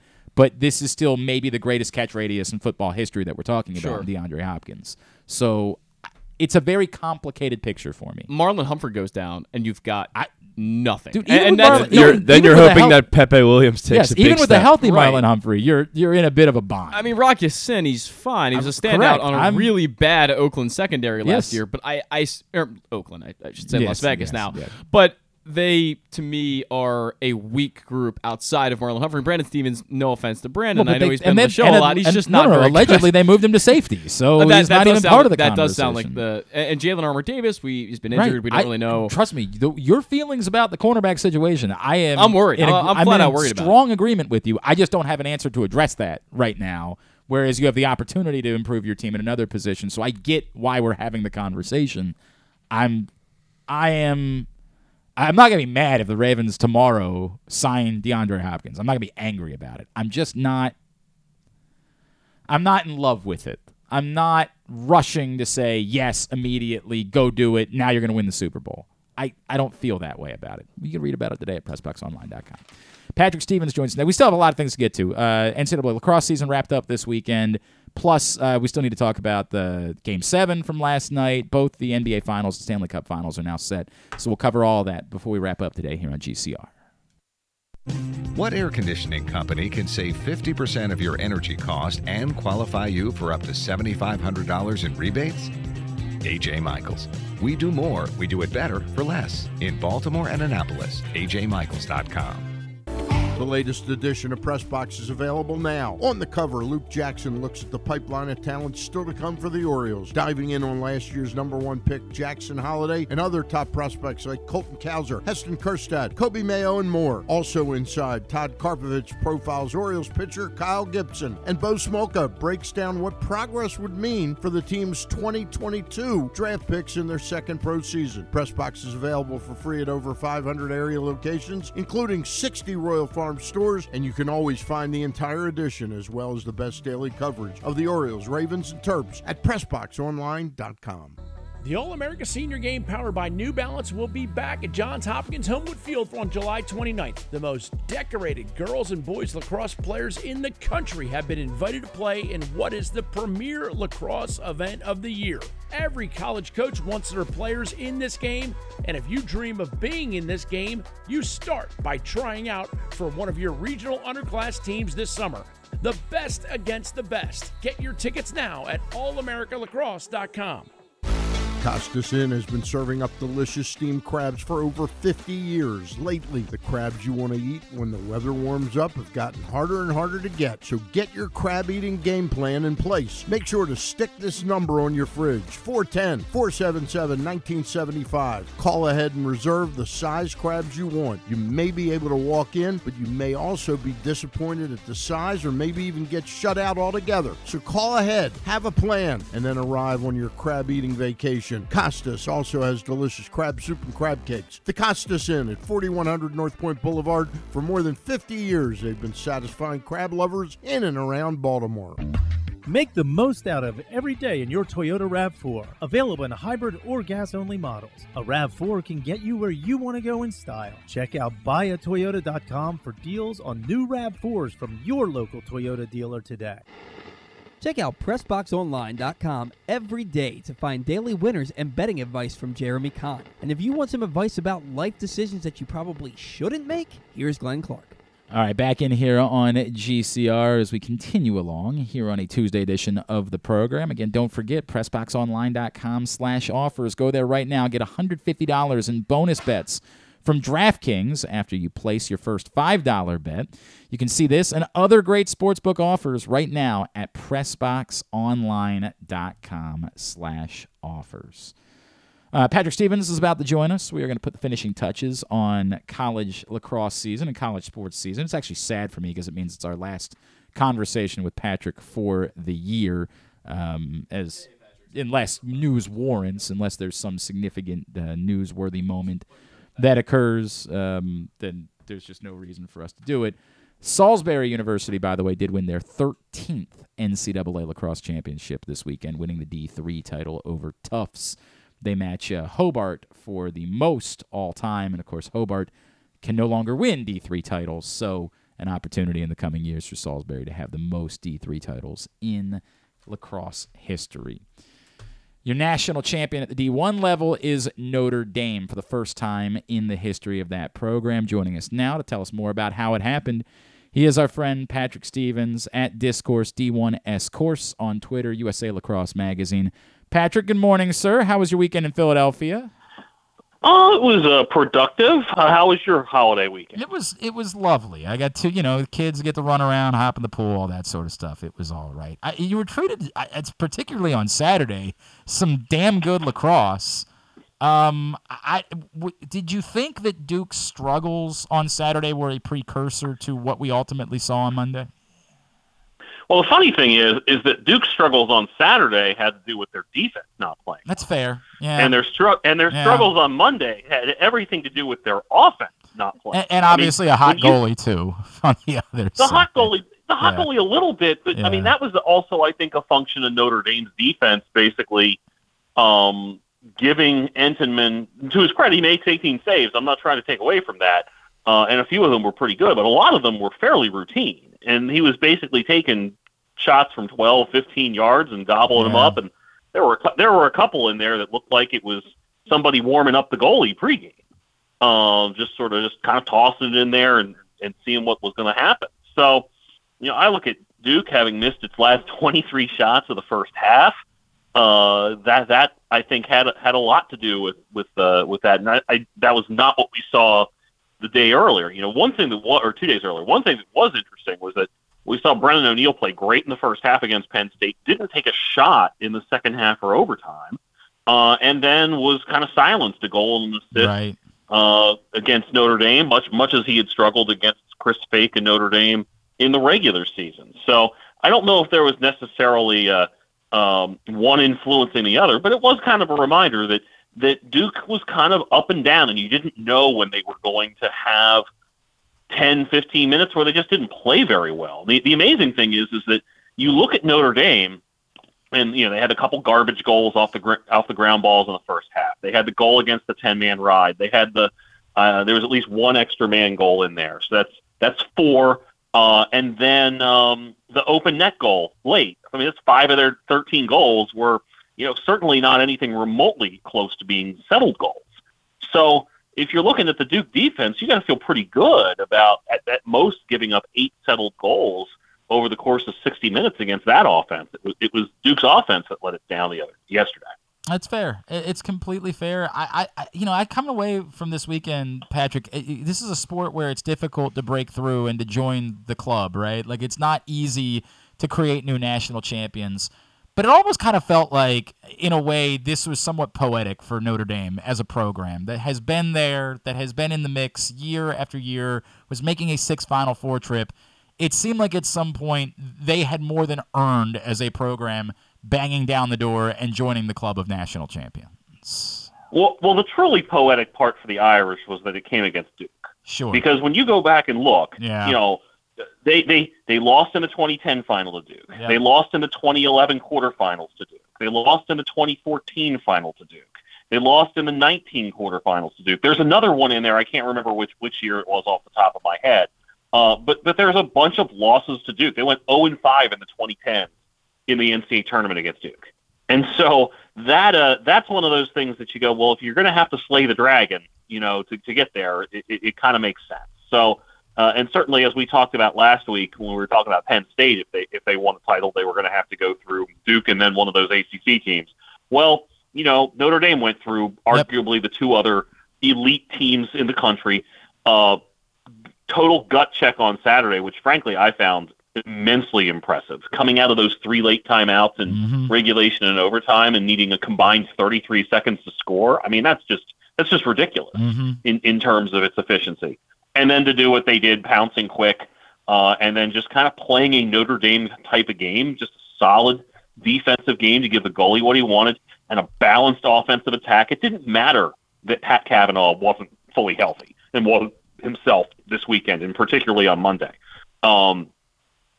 They had enough other guys to take care of things. And frankly, Pat Cavanaugh might have only had 1 assist yesterday, but he kept Kenny Brower occupied the entire day. Yeah. And that by itself, keeping a first-team All-America defenseman busy, just minding the store basically, that was more than worthwhile. It wasn't like he was throwing the ball around or anything like that. He was a decoy that basically was keeping.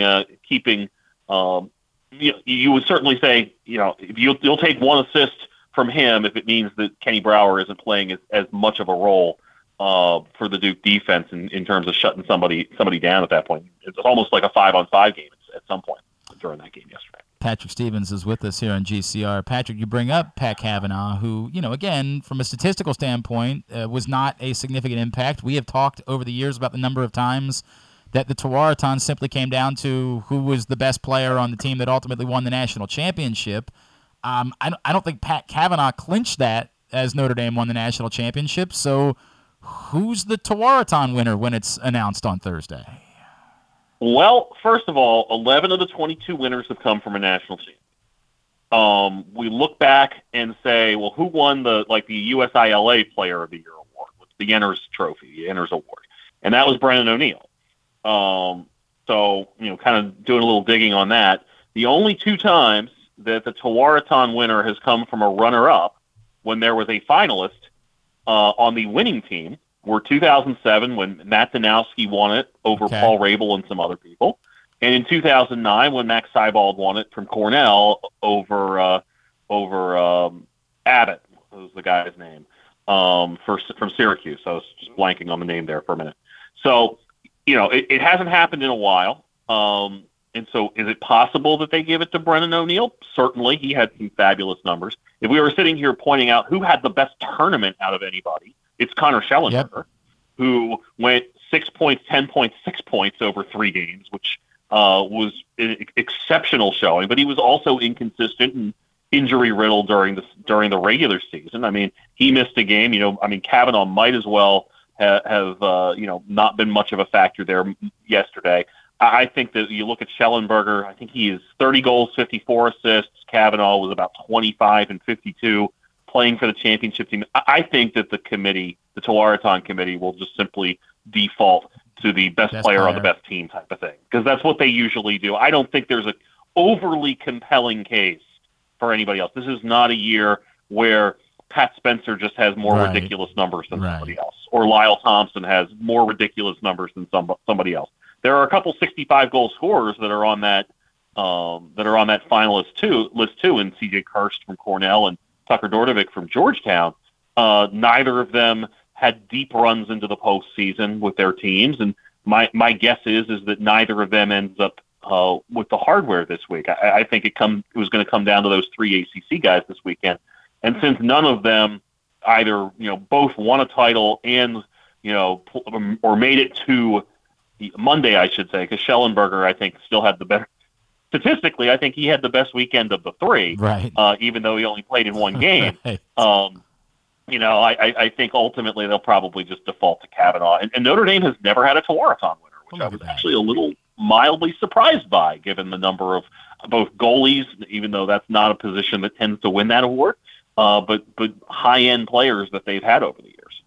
Patrick, I know it's silly to start looking ahead at this point, but I'm going to guess that USA Lacrosse Magazine is probably going to ask you to do it soon anyway, so I'll ask you to do it too, and I know it's probably even more ridiculous now in the era of significant transfers, but what does this advance me forward a year? What kind of conversation do you think we're likely to be having as we look to the Final Four next year? Well, I think we might see some very similar representation. That's my guess. You look at Notre Dame, and they've played the transfer game very well. When you look at Brian Tevlin, who played such a huge role, and Chris Fake and Chris Conlon, so they have some holes to fill for sure.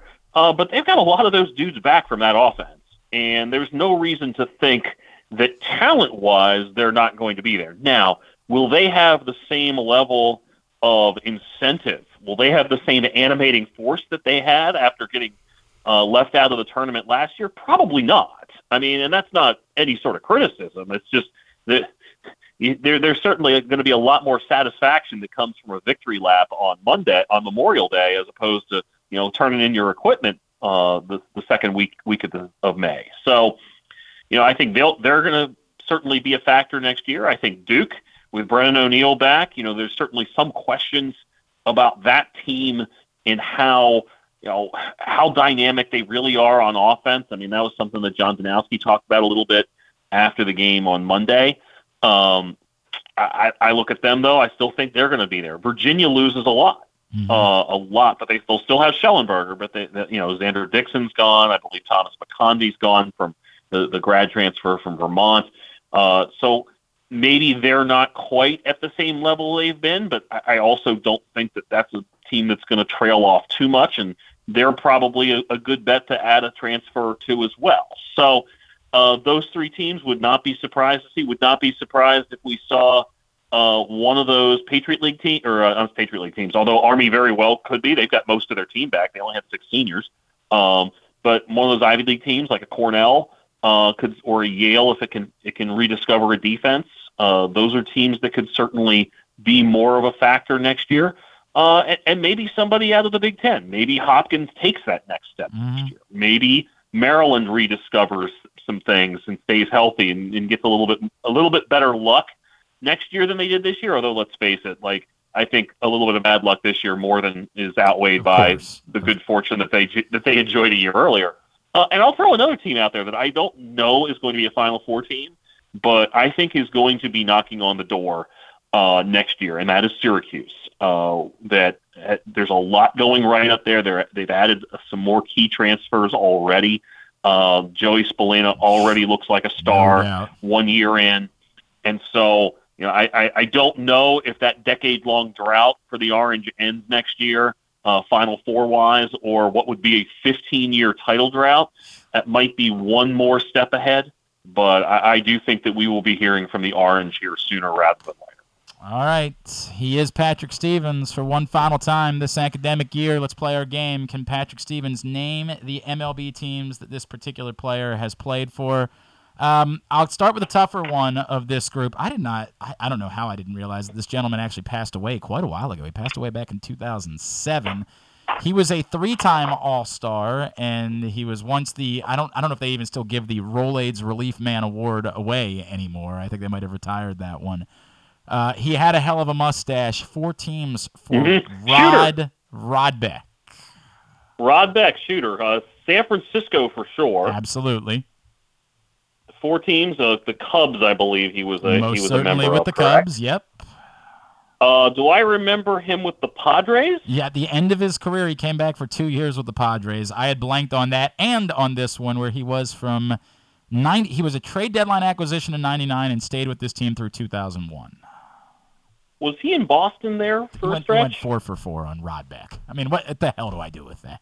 How am I supposed to? I thought this might legitimately be one that you would struggle with and went 4 for 4 without any difficulty.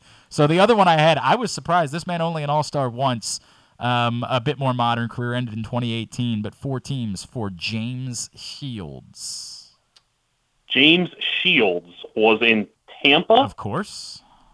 Was in Kansas City? Yep. San Diego, where he famously gave up Bartolo Colon's home run? It's amazing that that's his piece of history, yes. And the Chicago White Sox. There you go, 4 for 4 on James Shields. Not a bad way to wrap up the year, my friend. Not bad at all. Is there baseball in your future at all? Like, what do the next few weeks look like for you? Hopefully kind of recuperating a little bit after a crazy May. But we'll be back doing some stuff here soon enough, I'm sure. I have no doubt about that. At Discourse, D1S Course on Twitter. Truly appreciate you, sir. Always enjoy it. If news warrants, we will be in touch, and look forward to ramp it up to a basketball preview in the fall. Appreciate you, as always, spending time with us every week. Thanks so much for having me this entire academic year, Glenn. Thanks so much. Appreciate you, sir. Patrick Stevens with us once again here on GCR, as he is every week during basketball and lacrosse season, and always appreciate him taking the time for us. Speaking of basketball, I know, Zach, you got the big breakdown of Game 7 prepared for us. I know that's spent a lot of time working on that, right? My forte. Right? Big basketball guy. Huge. Miami Heat. By the way, today's show is also brought to you by the print issue of Press Box, which is available for free at your neighborhood Royal Farms and at the hundreds of locations around town where you find Press Box. Read it all at PressBoxOnline.com. Illustration of Jackson Holiday is on the cover, and at least one of these guys featured in this print issue of Press Box presumably is about to be a Baltimore Oriole in the next couple of days or week. Go get it right now today for free, or read it all at PressBoxOnline.com.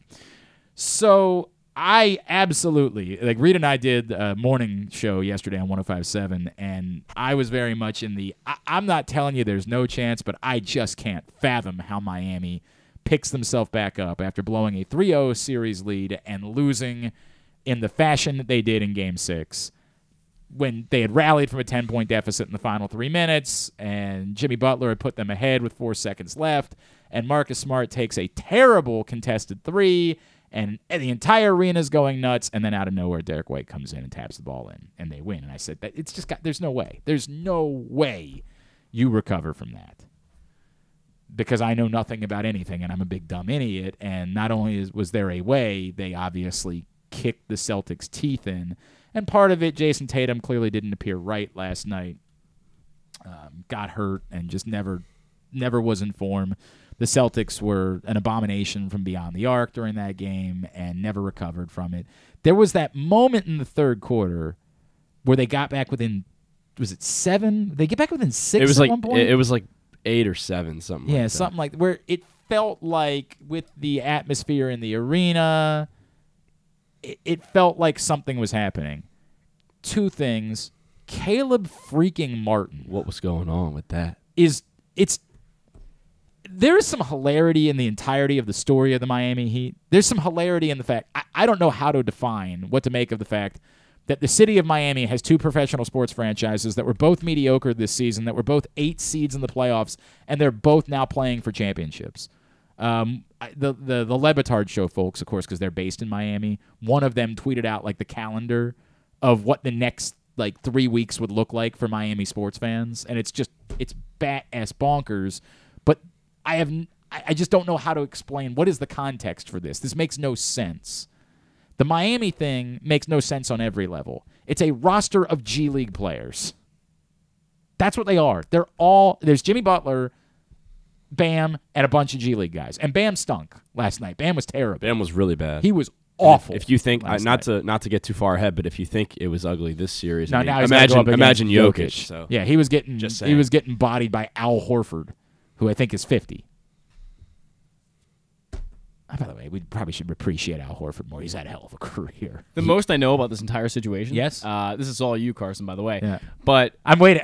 This is gonna be a dynamite tipping. It is gonna be a dynamite. This is always one of my favorite things. Horford. Okay, go ahead. Al Horford is. Yes. He's been in the league forever. Like I remember playing 2K with Al Horford in 2008. I don't know what it was. He actually played college basketball. It's not like he came into the league at 18 and has been in the league for forever. This has been a long time. He played college basketball for he won multiple national championships in college. He played college basketball and has been in the league for forever. I just saw him getting roasted on Twitter last night for not having an NBA championship at this point. Yeah, that part is kind of nuts because he's been I don't think it's not his fault. No, it's not his fault. I don't come on. And by the way, he spent a lot of his career with the Hawks. He wasn't going to win a title with the Hawks. So that's part. There was that 1 year when I didn't know that, but that's they had a loaded roster when it was the starting All-Star team was Joe Johnson, Kyle Korver. God, who the hell else? Jeff Teague. Paul Millsap. Well, that was a couple years later. Millsap, Damari Carroll was a great defensive. Yeah, there was a moment where the Hawks looked like they were going to be monsters. Well, there was 1 year where the starting lineup in the All-Star game for the East was LeBron and then the four Hawks, and four Hawks.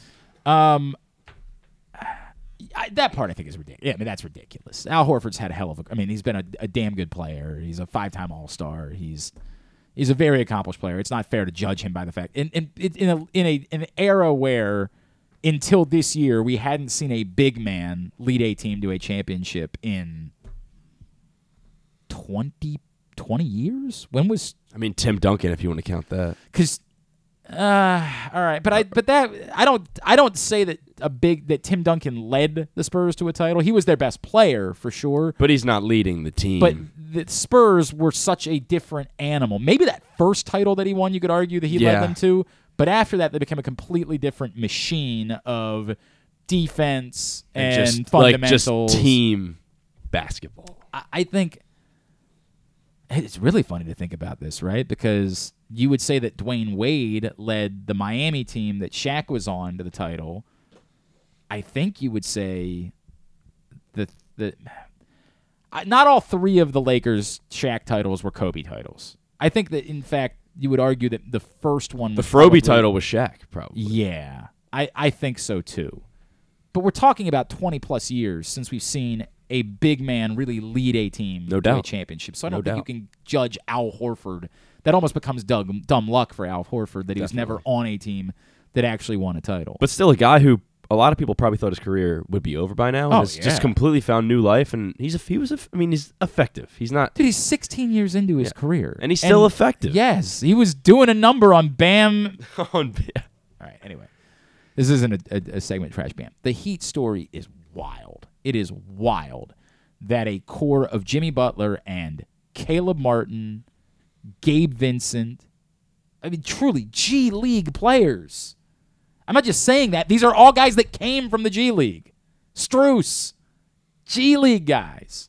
Which does make you start to wonder if maybe at some point other teams should start looking to the G League and that maybe there is more value in the G League than once upon a time we believed it to be. We kind of believed it to be trash. Maybe there is more value there than, I hate saying this because I love college basketball, but maybe there is more value in watching the development of players in the G League, and maybe you are smarter to go the G League route, and there's something to be said for it. Which is my way of saying that Pat Spencer is going to win a national NBA title next year. I don't think so, but it'd be cool if he did. That would be great. It's an unbelievable story. Now, to the point, I think they're going to get hammered by the Nuggets. I think they're going to get railroaded by the Nuggets. I think they're going to, at best, win a game. I don't see a world where they don't, to be honest with you. I can't. I mean, short of if Jamal Murray were to get hurt again. Or Jokic. I think if the funny thing being, I actually think that the Nuggets are more capable of beating this Heat team with Murray and without Jokic than they are with Jokic and without Murray, right? Like I know that feels weird because Jokic is Jokic. But like you saw when the Suns won those two games at home, they were like, yo, we'll let Jokic score his 50 points. Like, we can let every possession go through Jokic. If that means they're not a threat on the perimeter, we'll live with that because we can match that. We can match. Especially if you're the Heat because, hey, look, like, you can say what you want. If there's one thing they can do is they can shoot the three-point shot. Well, some of them can, yes. I mean, they've got Robinson, they've got three guys that can really knock it down from out there. It's so weird how the series went. You'll never be able to explain it in a million years. There's no logic to it whatsoever. It's wild that basketball continues to be the only sport. We've never seen a team come down from 3-0 to win a series. Like, why that's the case, I don't think it's more rigorous. In baseball, you're playing every day. Now, I get it. It's not the same physical sport that basketball is. I don't know how to explain. And I guess it's only happened once in baseball, so that's maybe unfair to compare to because it's not like in hockey it's happened a bunch of times.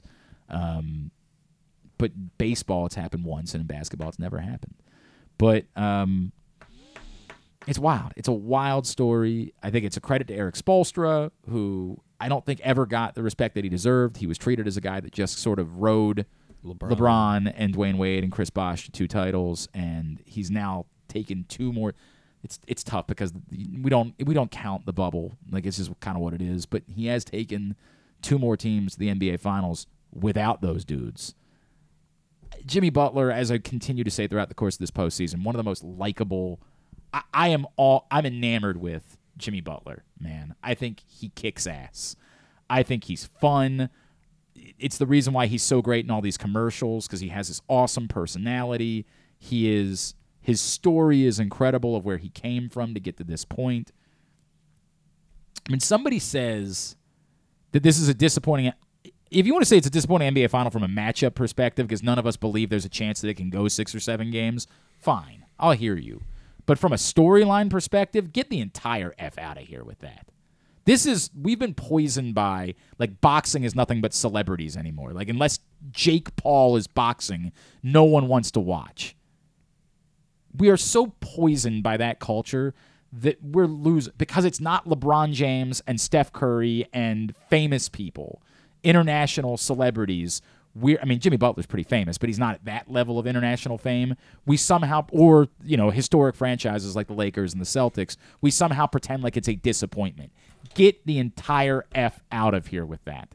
It's more compelling that it's dudes like Jimmy Butler and Nikola Jokic, who, of course, famously was drafted in the middle of a Taco Bell commercial. That's way more compelling from a sports standpoint that these are the dudes that are on center stage in the NBA Finals. It's unbelievably compelling that a roster of G League players is going to the NBA Finals with the Miami Heat. And again, I get why it's disappointing because we don't think they have a chance to win. We think, I don't even know can you look that up for me and see what they set the game line for? Sure. Betting wise. I'm going to guess. Like, I don't think they can set it at 4.5. FanDuel, I'm guessing. Yeah, wherever. Sure. I mean, anywhere that you can find it. I don't think you can set a series at 4.5. That's insane, right? Like, it's insane. I mean, because that's like. But like, you're telling me that if it's set at 5.5, is anybody betting the over on that? Probably not. It almost feels like you almost have to bet it at 5 and hope that no one bets. Set it at 5 and hope that no one bets. Mm-hmm. Because they're like, well, that's a push. We don't want to bet it. So I know nothing about betting. So I'm looking at the spread here. Is that what it is? It'd be the series spread is what. Oh, the series spread. Okay, because I guess this is. I'm not entirely sure what this is, but it says +9 for Miami and -9 for Denver. That's game one. That's game. Okay, that's game one. That's the game line for game one of the NBA Finals. You're looking for a series spread, and if you struggle, I'll come up with it. I promise. And going back to what you said, Glenn, about. I get abnormally pissed off about the people that are like, this isn't compelling. If you just don't like sports, just say you don't like sports. If all you care about is celebrity culture, that's fine. I get it. I'm the old man. People your age, Carson, and your age, Zach, are way more into celebrity culture, and if it's not famous people on TikTok, then I don't give a rat's ass about it. Right, and they want to see 2 teams with giant payrolls that are superstars on superstars. Right. So the series spread, according to BetMGM, is Nuggets -2.5. So yeah, that's Jesus Christ. 4.5. That's 4.5. That's 4.5. But they have to. Like, I mean, it's crazy. It's crazy that they're setting it at the only way for you to win on the Nuggets is a sweep. That's bonkers. That's what they're setting it at. But Like they kind of have to. They do have to, but it's. If they it's still. If they set it at 1.5, no one would. No one. You think it's 5.5? If say Miami would have won Game 6 against Boston, you think it's 5.5 then? Probably. No, I still you don't think so. it is? I still don't think so. I think if they had finished the sweep, maybe. Yeah, then because they're riding off, they just swept Boston. Yeah, you have to give them like a you have more to credit the momentum, and that they're now going to have also a week and a half off, and that's banana land. It's bonkers. I mean, there's no way of looking this up, Zach, but I would love to know in the history of the NBA Finals how many times there has been a 2.5 game series spread. Like that's insanity. I mean. Maybe young LeBron against the Spurs. Actually, it's funny. But even then. Yeah, but LeBron was the only guy on that team. You're right. It was miserable. And I would also compare like the titles the Lakers won in that Shaq-Kobe era. Remember, that was nobody even thought that Allen Iverson was winning a game. When he won a game, it was and the other teams were maybe the Pacers were not 2.5. Again, the sports betting wasn't what it is at that point, so we'd never be able to find this out. Unless you know somebody in Vegas that we could call. But remember that Nets team that made the finals and played the Lakers was the irony being in hindsight it had 2 Hall of Famers in Jason Kidd and Dikembe Mutombo, but no one on the planet believed the Nets could win a game in that series. Was that Drazen Petrovic guarding Kobe? No, Drazen had passed away unfortunately at that point. I want to say Richard Jefferson was guarding Kobe in that series if I remember correctly. I can pull that up and make sure I'm not. Nets Lakers. This was 2002. Mm-hmm. It was the Nets Lakers finals, and they don't say so. The Lakers starting lineup would have been Kobe, Fisher, Fox, Ori, and Shaq. That would have been their starting lineup for that series. The Nets starting lineup would have been Kidd, Richard Jefferson, Mutombo. Mutombo wasn't even on that team, so they didn't have 2 Hall of Famers. Sorry, I take it back. He was on another Nets team. Kenyon Martin would have been a starter on that team. Jason Collins would have been their starting center. Wow. And probably Kerry Kittles was their other starter of that group. We could go back. Oh, Keith Van Horn might have started. Let me take that back because he was pretty productive. Yeah, I'm pretty sure it was Richard Jefferson who was defending Kobe in that series, but nobody gave the Nets the chance to win. Nobody thought the Nets could win a game, and they were right. Obviously, the Lakers not only won all 5, but I think if only like one of them was close, and the rest of them were blowouts. So it's been a while since we've been in this situation, but that doesn't mean the storylines are bad. The storylines are excellent. Jimmy Butler is a bona fide superstar. Now, again, it's weird that he's a playoff superstar. Like I get that that's a weird bit, but he's become a playoff superstar and a bankable commodity, as you see, because he's in commercial after commercial after commercial after commercial because he's going to end up being in a movie at some point soon because his personality is awesome. And people are going to want to market him. I'm all in on Jimmy Butler. Nikola Jokic is great. Jamal Murray's been a revelation. There are plenty. It's cool that the Nuggets, 50 years of franchise history, this is their first trip to the finals. That's a great story. How are we trying to downplay that story? A franchise that's been around forever that has had legendary players, the Alex Englishes of the world, the Carmelo Anthonys of the world, finally making an NBA Finals. That's an awesome story. Holy crap, Daniil Medvedev really lost. That's unbelievable. Daniil Medvedev had finally come through on clay this season, and there was a real belief that he could make a run, and he just lost to Sebac Wild. That is wild.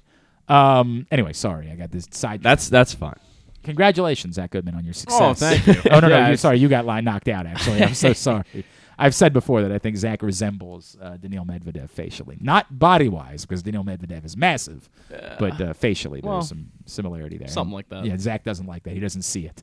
How fitting is it, too, that Spoelstra's, like this team that is so, like you said, G League guys, is coached by this guy who's been with the Heat forever and has worked his way up from a lower position, not just some guy that got hired after the roster was already built to lead the team. If you don't like sports or you don't like basketball, whatever, then you'll say something lazy like, "Oh, this is disappointment. The NBA can't like this." Does the NBA probably like it when it's a bunch of international celebrities? They probably do. That's probably good for them. Sure. But if you're a basketball fan, you love this. Again, the only argument being you would like it if on paper you felt like you don't like 2.5 as the series spread.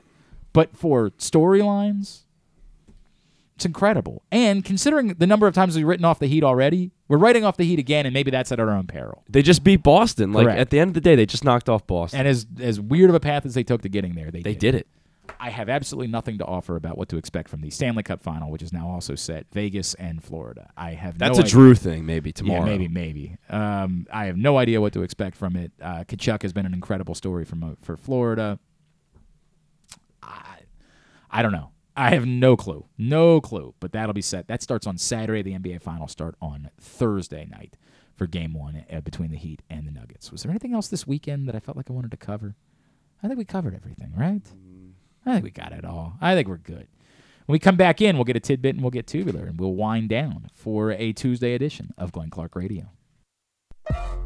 Are you a diehard O's fan looking for the perfect way to show your team spirit? Look no further than Birdland Sports. Birdland Sports is a small business run by fans for fans. They offer a wide variety of unofficial O's merchandise, from the Birds Are Coming tees to player cartoon shirts and more. And the best part? Their prices are more affordable than the big guys. So head to birdlandsports.com and grab your gear today. Show your support for the Birds with Birdland Sports. The latest edition of Press Box is available now. On the cover, Luke Jackson looks at the pipeline of talent still to come for the Orioles, diving in on last year's #1 pick Jackson Holliday and other top prospects like Colton Cowser, Heston Kjerstad, Kobe Mayo, and more. Also inside, Todd Karpovich profiles Orioles pitcher Kyle Gibson, and Bo Smolka breaks down what progress would mean for the team's 2022 draft picks in their second pro season. Press Box is available for free at over 500 area locations, including 60 Royal Farm stores, and you can always find the entire edition as well as the best daily coverage of the Orioles, Ravens, and Terps at PressBoxOnline.com. That first sip. That first bite. Start your day off right with a delicious breakfast at Royal Farms. Choose from a fantastic selection of fresh Royal Farms breakfast sandwiches and top it off with a rich hot cup of the freshest coffee in the world. At Royal Farms, breakfast is available day and night. It's the freshest breakfast in the world. Real fresh, real fast. Royal Farms. What air conditioning company can save 50% of your energy cost and qualify you for up to $7,500 in rebates? A.J. Michaels. We do more, we do it better for less. In Baltimore and Annapolis, ajmichaels.com. If you miss anything on the show, don't forget that you can watch full episodes at youtube.com/pressboxonline, and you can download podcasts on Apple, iTunes, Amazon, and Grindr. Wait, did I say Grindr? I don't think that you would find it on Grindr. Not that I know it's on Grindr or anything, I swear. On second thought, you know what? I don't care what you think. Here's Glenn. A.J. Michaels, Heating, AC, Plumbing, home performance will improve your home's energy efficiency and comfort levels. AC season is coming up. I say fast. It's here. What are we doing? It's here. New rebates and discounts are available. More at ajmichaels.com. Carson just made a very good point during the break where it's the likability of the two superstars that are involved in these NBA Finals is through the roof. Like, one, there's not really anything to root against. I can't think of a player on either roster that I have a negative feeling towards whatsoever. And I'm a Suns fan, so I should hate the Nuggets, but I just don't. These are likable guys. I think Jamal Murray is likable. I think Nikola Jokic is unbelievably likable. He's just come off as a fun, interesting dude ever since he came into our conscience, and now gets to justify the fact that he was a multiple MVP. That was always the problem, right? Is you can't have a guy win all these MVPs that wasn't going to win a title. Well, now he can change that narrative entirely and sort of back everything up. And Jimmy Butler is, to me, one of the absolute most likable basketball players on the face of the planet. They're incredibly likable. Yeah, Jimmy Butler should be inspiring even if you're not an NBA fan. Correct. Just his story should be inspiring to anyone. And I don't know how many finals there have been where there isn't anything for me. Because I can admit, I hate Boston. So if Boston had gotten there, I would have rooted openly against Boston. I hate Boston. I had a funny moment this weekend where I went to the Blink-182 show on Friday night, and Blink-182 was taking shots at Boston for some reason during the course of the concert. I don't know what the beef is there, but Mark Hoppus said, "You know what I love about Baltimore? It's not effing Boston. F that place." Tom DeLonge's like, "Well, they've got clam chowder. He's like, they can suck my chowder. And it was fun. It was a neat interaction. So I tweeted about it, and it's got a bit of a firestorm. And then somebody found the video, and then Justin Fenton started retweeting it, and it got a good bit of traction this weekend. But I appreciated it because I hate Boston. And so I was going to root. If the Celtics had won last night, I was going to have a clear rooting interest and a clear interest in rooting against in the NBA Finals. Now it's like if for some reason Miami goes into Denver and wins the first 2 games, I'm good, man. Like, let's go. Let's get Jimmy Butler a title, baby. That's awesome. If the wildly unexpected happens, I think it's great, and I am completely on board with it if it plays out that way. But it led to a question about the marketability of basketball players versus the marketability of baseball players. And I said to Carson during the break, I don't know if the problem with some of the stars of baseball is as much that they aren't as marketable as it just is that baseball hasn't done the right job of marketing them. And you brought up Aaron Judge. And every time I've seen Aaron Judge, he has come off stiff and robotic. Like, the problem hasn't been that he isn't. He is. That's what he is? To me, he's very stiff and robotic, yeah. I so don't think that's not an issue of them not marketing him. That's an issue of him not being marketable. No, I think that's just Aaron Judge being Aaron Judge. Right, but that's the point, right? If that's who he is, if he can't release that, then there's look, in New York, he'll always be a big deal because he's Aaron effing Judge. He hit another big home run last night, right? He hit 2 of them, and then he robbed one as well. Which is going to lead to my trivia question coming up, actually. How about that? Look, in New York, he will forever, because he hit 60 home runs. Like, you're going to be a superstar in New York if you're a good player. But in the rest of baseball, there's just nothing about Aaron Judge that, look, this is difficult because in this city, we would never embrace Aaron Judge. We couldn't. He's a Yankee. Yeah, but to me, there are significantly more marketable guys in the Yankees. Specifically, Anthony Volpe is extremely marketable, given the fact that he's young. He's a guy that, but he's got the personality, and he's got a great personality, and the fact that he's been a top prospect, arguably top 5 in Major League Baseball for 2 years, is an extremely marketable guy. Taking over for Derek Jeter. Mm-hmm. He's a hometown New Jersey kid who watched Jeter growing up. There's everything in the world to like about that. Yeah, obviously I hate him, of course. No, but I get it. Like, I understand what you're saying. Yeah. That story could resonate with someone in Iowa that isn't inclined to hate the Yankees. Like, the heir to Derek Jeter is just something everyone can get behind, whereas Aaron Judge is just kind of... He's an unbelievable player. Like, let's not take anything away from Aaron Judge, but it's just difficult because every time he is put in front of me, I just see robot. Right, and Adley Rutschman's another one of those guys where you view him as. My dad used this term once, and I think it's a great way to put him. He's an all-American kid where he played for Team USA growing up. He went to Oregon State and became a superstar there and won all the awards you could possibly win. Now he's a superstar and growing into that. And you saw Major League Baseball. I thought that last week was a very big moment for Adley Rutschman, the baseball star. Yes. Beyond, it doesn't do anything for what he's going to do for the Baltimore Orioles. But for the baseball star, when he was in New York last week, that Major League Baseball went out of their way. They did multiple things. They did one, that silly thing. I don't remember. Is it Lauren Shahadi? I think it was. I didn't see that. I think they sent him out with her to, like, eat barbecue. I'm like, what? In New York? Like, what are we doing here? Eat pizza. Like, yes, like, do something that makes sense. Yeah, like, that doesn't make a lot of they sense. sent her to Dinosaur Barbecue, and don't get me wrong, I don't want to. There used to be a Dinosaur Barbecue in Baltimore, but like a chain barbecue spot that's what you were doing in New York. But then the bigger one was the one they did at the store, which was great. It was wonderful content. It was fun. It showed Adley Rutschman's personality, which we've known because we've seen the hugs and we've seen all of that stuff with Adley Rutschman, and he's been great in interviews. So we knew it was there. Now the rest of the country can start to see the likable star that Adley Rutschman can be and how baseball can market him as a star for the future, which I just haven't seen in Aaron Judge. And it's hard for me to compare to some other guys. Machado was abrasive. Like, we have to be honest about that. He was abrasive. He was difficult. Bryce Harper, it was forced, right? Like, you saw there was some personality there, but he was so awkward.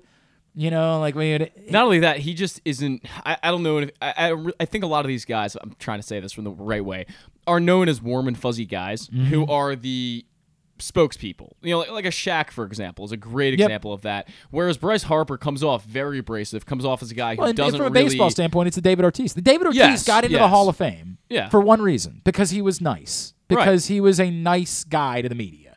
He has absolutely no business being in the Hall of Fame as a steroid user over the vastly better baseball players. In Barry Bonds or incredibly any of them. better Sure, baseball yeah, players. yeah. Like, if we listed the steroid users, David Ortiz wouldn't be in the top 20. Would he be in the top 30? Oh, he'd be top 20. I don't know that he would be top 20. He'd be top 20. Let's really. Oh man, he hit over 500. Are we going to do this right now? I understand that, but in the context of steroid users, in the context of the best, Bonds, Sosa, McGuire. Maybe who else? Clemens. There would be an Guy argument. there. Like maybe I'm going to end up talking myself right back into saying he's definitely top 20. Bonds and Clemens are the two, like unimpeachable. Sure. They are the two of the steroid guys. Sosa. That are the greatest. Sosa, I still think, and Palmeiro, I think are far more complete players than David Ortiz could ever. Ortiz got that clutch thing though. That's fine, but David Ortiz was a zero defender, nothing defender. I would actually just for the fun of it, let's look these guys up by WAR, just to have. He's got more damaged phone boxes though. That's than all true. those He steroid does guys. have that for sure. He leads all steroid users in phone Hang on a boxes. second. What do we think David Ortiz's WAR is? I'm gonna guess 52.7. Okay. I was gonna say I think it's a little bit higher, but I'll give him 46. Only slightly higher. He is a 55.3 close. WAR guy all time. So let's just have fun with some of these names. What do we think Sammy Sosa's career WAR is? Oh, much higher. 63. Not much higher. Really? Okay. 58.6. 50. Wow. Now okay. again, I still think that Sammy Sosa, because he was early in his career as a base runner. Yeah. It's so funny to think about that. I think of Sammy Sosa as a better baseball player. Oh yeah. But it's worth pointing out that by WAR, he's not a significantly better baseball player. The unfortunate part about Sammy Sosa is that before his alleged steroid use at the time he started them, he wasn't that great of a baseball player. He was a good hitter, but he wasn't. He was a good hitter. He wasn't again, a 60 home run. He was a more complete player. Right. But he was never a particularly. It's comparing Sammy Sosa to Barry Bonds is laughable. Barry Bonds is maybe the greatest. Bonds was an outstanding player before all the incredible defender, Yes. base stealer. Bonds is the true 5-tool athlete of what he was in Pittsburgh. McGuire, I was going to make an argument about, or we could argue Ortiz and McGuire, because McGuire was a complete one-trick pony as well. Yes. But his one trick, thanks to steroids, ended up being so overwhelming that even McGuire's got a 62.2 WAR on this list. I'd be fascinated to know about some other names on this list. Like McGriff now is going to get in. McGriff, I would say like 50. 52.6, so slightly below David Ortiz on this list. Slightly, right? Well, wait a second. What did we say Ortiz's was? 55. 55. So he's slightly below David Ortiz on this list. And what about Sheffield? Sheffield, I think, is going to be... Sheffield's going to be like 46, Yeah, probably. I'll give him 48. Are you out of your mind? I don't know. You think Sheffield is below David Ortiz? Yeah. Not a chance. I don't know. Not a chance. Sheffield is 60.5. Okay, all right. Sheffield was... Dude, when Gary Sheffield was good, there was very few things like it. Yeah. Like, maybe this is an age thing, right? Like, it's possible, but dude, Gary Sheffield was unbelievable. Oh, he was great.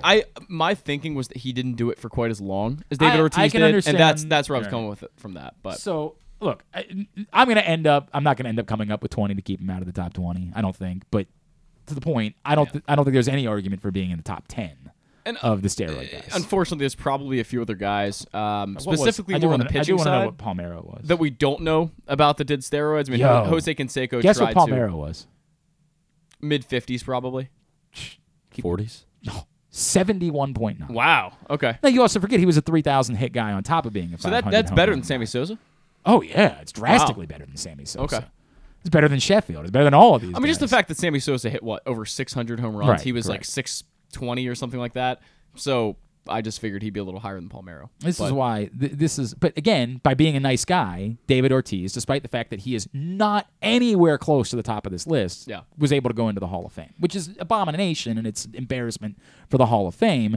Yeah. But it speaks to he was likable, he was marketable, all those things, and some of these other guys, just for whatever reason, it's either intrinsic to them that they have to keep that edge on at all times, or they're just not naturally. The Harper thing, I think he wants to be likable. I think he wants to be, but he's just awkward.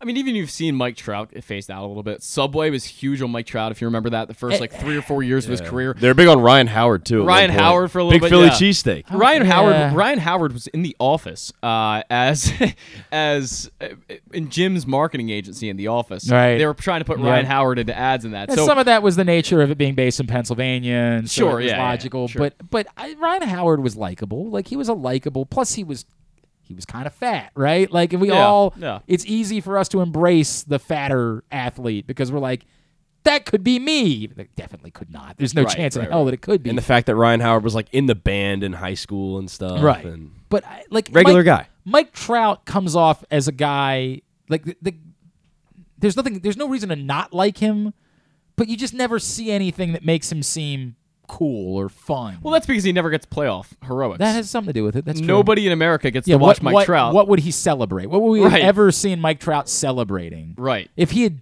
come through in that at bat against Shohei Ohtani in the World Baseball Classic, it would have been the first time we could have ever seen Mike Trout and how he would celebrate a major moment in a baseball game. Because of being an Angel and because of his lack of exposure, I don't think he's necessarily gotten exposed to that wide audience yet, like a guy like Jimmy Butler, as you mentioned, is. Even though Jimmy Butler is probably not as good of a player in his sport as Mike Trout is at this point. Not close. Although he's a much better playoff performer. But he's much better. Mike Trout's played one playoff game in his career, one playoff series, or whatever it is in 2014. So it's just hard to compare that. Mike Trout's reach is just not there. David Ortiz's career WAR not even as high as Jeff Kent's career WAR. Although it's I'll take Jeff Kent. Basically the same. I'll take Jeff Kent. That's why I keep coming up with. But I got to be honest with you. Like, in all seriousness, if you told me I got one at bat, I need something to happen. That's a different conversation. That's a different conversation. But is it? Than But the don't best you? Players. Doesn't the clutch? The fact he's one of the clutchest guys of all time. I understand that. I'm not debating that. And that's what makes Derek Jeter, too. Yes. Every time it mattered, he got the big hit. I understand that. I'm not trying to take that away from him, but to make him more Hall of Fame worthy than players that were better than him is nonsense. No, probably not. Nonsense. It's ridiculous to consider that. All right, let's get a tidbit. Tidbit is brought to you today by... this one's brought to you by your local Toyota dealer and buyatoyota.com. The Toyota Tacoma comes in a range of models and trim lines, so you can choose the perfect Tacoma to reflect your unique personality and driving habits. Check out buyatoyota.com for deals on new Tacomas from your local Toyota dealer today. This actually worked out perfectly because we just talked about home runs, and I have a trivia question and tidbit based around home runs. So last night, as we mentioned, Aaron Judge hit 2 home runs. That makes it 4 multi-home run games for Aaron Judge this year. That was his 31st of his career. And I want to ask you guys, after Aaron Judge tied the record for most multi-home run games in a single season last year with 11, who were the other 2 guys to have 11 home runs in 11 multi-home run games. That's what it is. Okay. Yes, thank you. In a single season. Who are the other 2 guys? 11 in history. In history. Can you name the years and the player? There's no chance I can name the years. McGuire in 2001. Not Mark McGuire. Bonds. Barry Bonds did not do it. How is that Sosa. possible? I don't know, but it is. It's Sammy Sosa. In 2000. Sammy Sosa in 1998 was 98 was the 11 year. multi-homer games. That was the summer. That was the year. So just one more. There's one more, and this one's the hard one. And Roger Maris. No, but I like your line of thinking. You're along the right line. Babe Ruth. No. Mickey Mantle, no. By Babe Ruth, by the way, I was looking up most multi-homer games in a career, and I think Babe Ruth is by far the leader with Barry Bonds second. It's like 70. It's like 71. So this is all just a complete anomaly. Yeah. Well, also in some of those seasons, like Bonds was getting walked so much that he wasn't getting enough legitimate at bats. And it's not like this is an anomaly though, because this guy's he's a Hall of Famer, prodigious and home run hitter, noted home run hitter. Jim Thome. No, I like how you said that. Thome. I hate the fact that might have started with Drew. I really hate the fact that might be where that came from. say Stan Musial. No. Frank Robinson. No. Willie Mays. No. Harmon Killebrew. No. Eddie Murray. No. Reggie Jackson. No. Boy. Duke Snyder. Wait. You don't have to do it yet. I was going to give you the year and see if that helps you out at all. Give me the year. 1938. Jesus. So we got Jimmy go back Fox. To, no. Mel, I like that guess. Mel Ott. No. Hank Greenberg. Hank Greenberg. Hank Greenberg. Hank Greenberg in 1938. I've said this before to Griffin. I actually love when a tidbit devolves into just naming old baseball names. Oh, it's one of my favorite things to do. Yeah. It's like that tweet. It's like guys can just Cap Anson, Nap LaJoy, Tris Speaker. Like we just Duke Schneider. Rocky Calavito. We're just naming as many old baseball It's like names. that tweet that blew up like 3 years ago that was like dudes can just sit there and name old NFL players and just have a great time. Every time that tweet comes up, I have a buddy who is my buddy Brandon works at Rams Head Live, and so we'll go to a concert together, but I'll sit up in his office until, like the real band comes on that was there to see because I don't like really have any interest in seeing the other bands.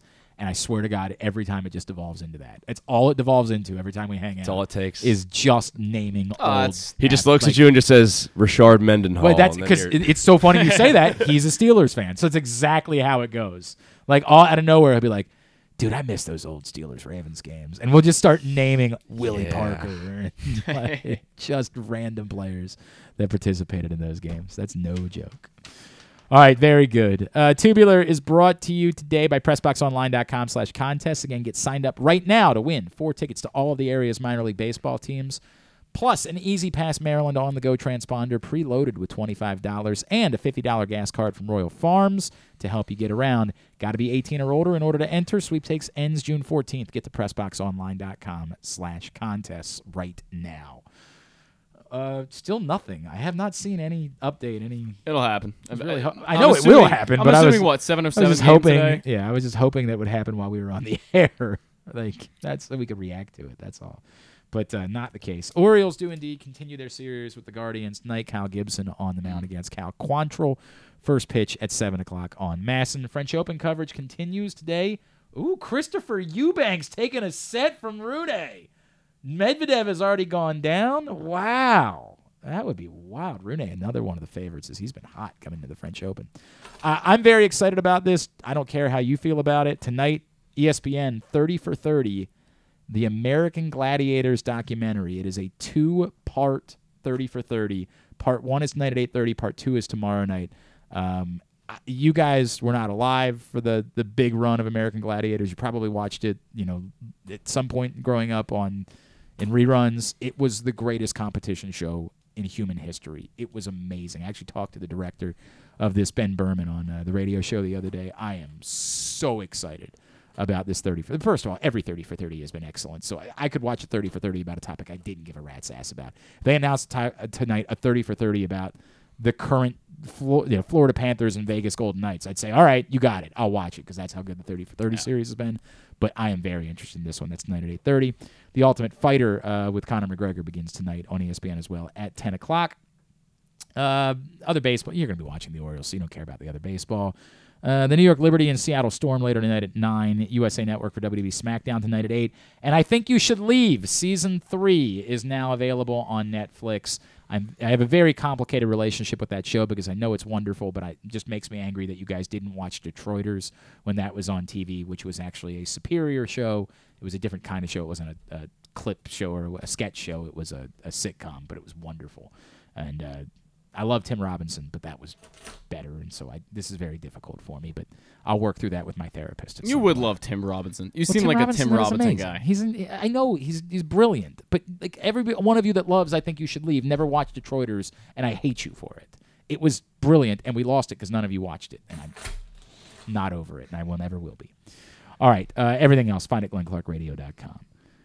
Thank you for coming in and hanging out with us the last couple of days, Zach. No Appreciate it. You guys are off this Saturday? We're correct? off this Saturday. You're off the Saturday, but back the following Saturday. I will be in New Mexico, and Paul will be in Florida. It's very random, Zach. So, or maybe not. I don't know. Well, here's a sexy vacation in New Mexico? No, this is not. This is a vacation with my dad, so I wouldn't necessarily describe it as that. But Paul was going out of town and texted me, hey, you know, nobody else knows the format except Ryan Blake, who is our usual fill-in. And is our fantasy baseball guy. So, right. So, exactly. So we decided we would just take the week off, and I learned my dad had a trip to New Mexico, and I was like, I'm going to hop on that flight with you. Okay. Well, that's neat. What are you doing in New Mexico? He's got a few buddies who he kind of grew up with. He lived there for about 10 years, and he kind of grew up with these guys out there. So he's going to go visit with them, and I guess we'll do some hiking, biking, whatever it is out there. So, yeah. That doesn't sound like a bad place to be. No, not at all. Very good. On Twitter, you are? At ZGoodman20. Very good. Thank you. Carson, thanks to you, you're going to be getting stuff up on the TikTok? Yes. Look out for it today. All right. At Glenn Clark Radio on TikTok. I was at Aberdeen last. Did you wear the overalls to Aberdeen? I didn't wear the overalls to Aberdeen. I really wish you would have done that. Imagine that, though. Awesome if you would have done that. Jackson Holiday actually made an error. Spoiler. That's it. It's over. I know. It's over. Never going to work. I look forward to seeing that coming up soon. Thanks today to Rob Vaughn, Maryland baseball coach. Enjoyed that. Thanks to Jon Meoli of the Banner and Patrick Stevens. We'll get all of it up in the greatest hits section of the archives. You're not aware of the new thing. No, that it's was fine, a good one. But I'm still gonna. I appreciated the chutzpah. It's a throwback behind that. Yes. Kyle had it down to a science. Yeah, he was and really I good just at it. try to He was replicate really good at Kyle. it. I try to Yep. hone in on Kyle's craft. I appreciate the effort, sir.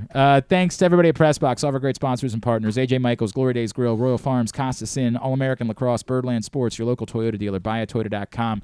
I should have mentioned tomorrow on the program, I think Connor Norby's going to join us tomorrow. I don't remember what Too else. bad we're I doing missed on the that show. one, man. Yeah, I think we're doing. Yeah, I wanted it that way. I didn't want you to talk to Connor Norby. Yeah, right. I didn't want that to be the case. And stuff and things, I guess is all I can say. I was going to say that's Griffin's department, but he's probably going to be on a plane all day today, so it might be my department for tomorrow. All right. He might be working on it. Might have his tray table down. Speaking of which, thanks to Griffin at Griffin_Bass. Follow us, Twitter, Instagram, TikTok, at Glenn Clark Radio. Have a great Tuesday night. Go Birds. Duke sucks.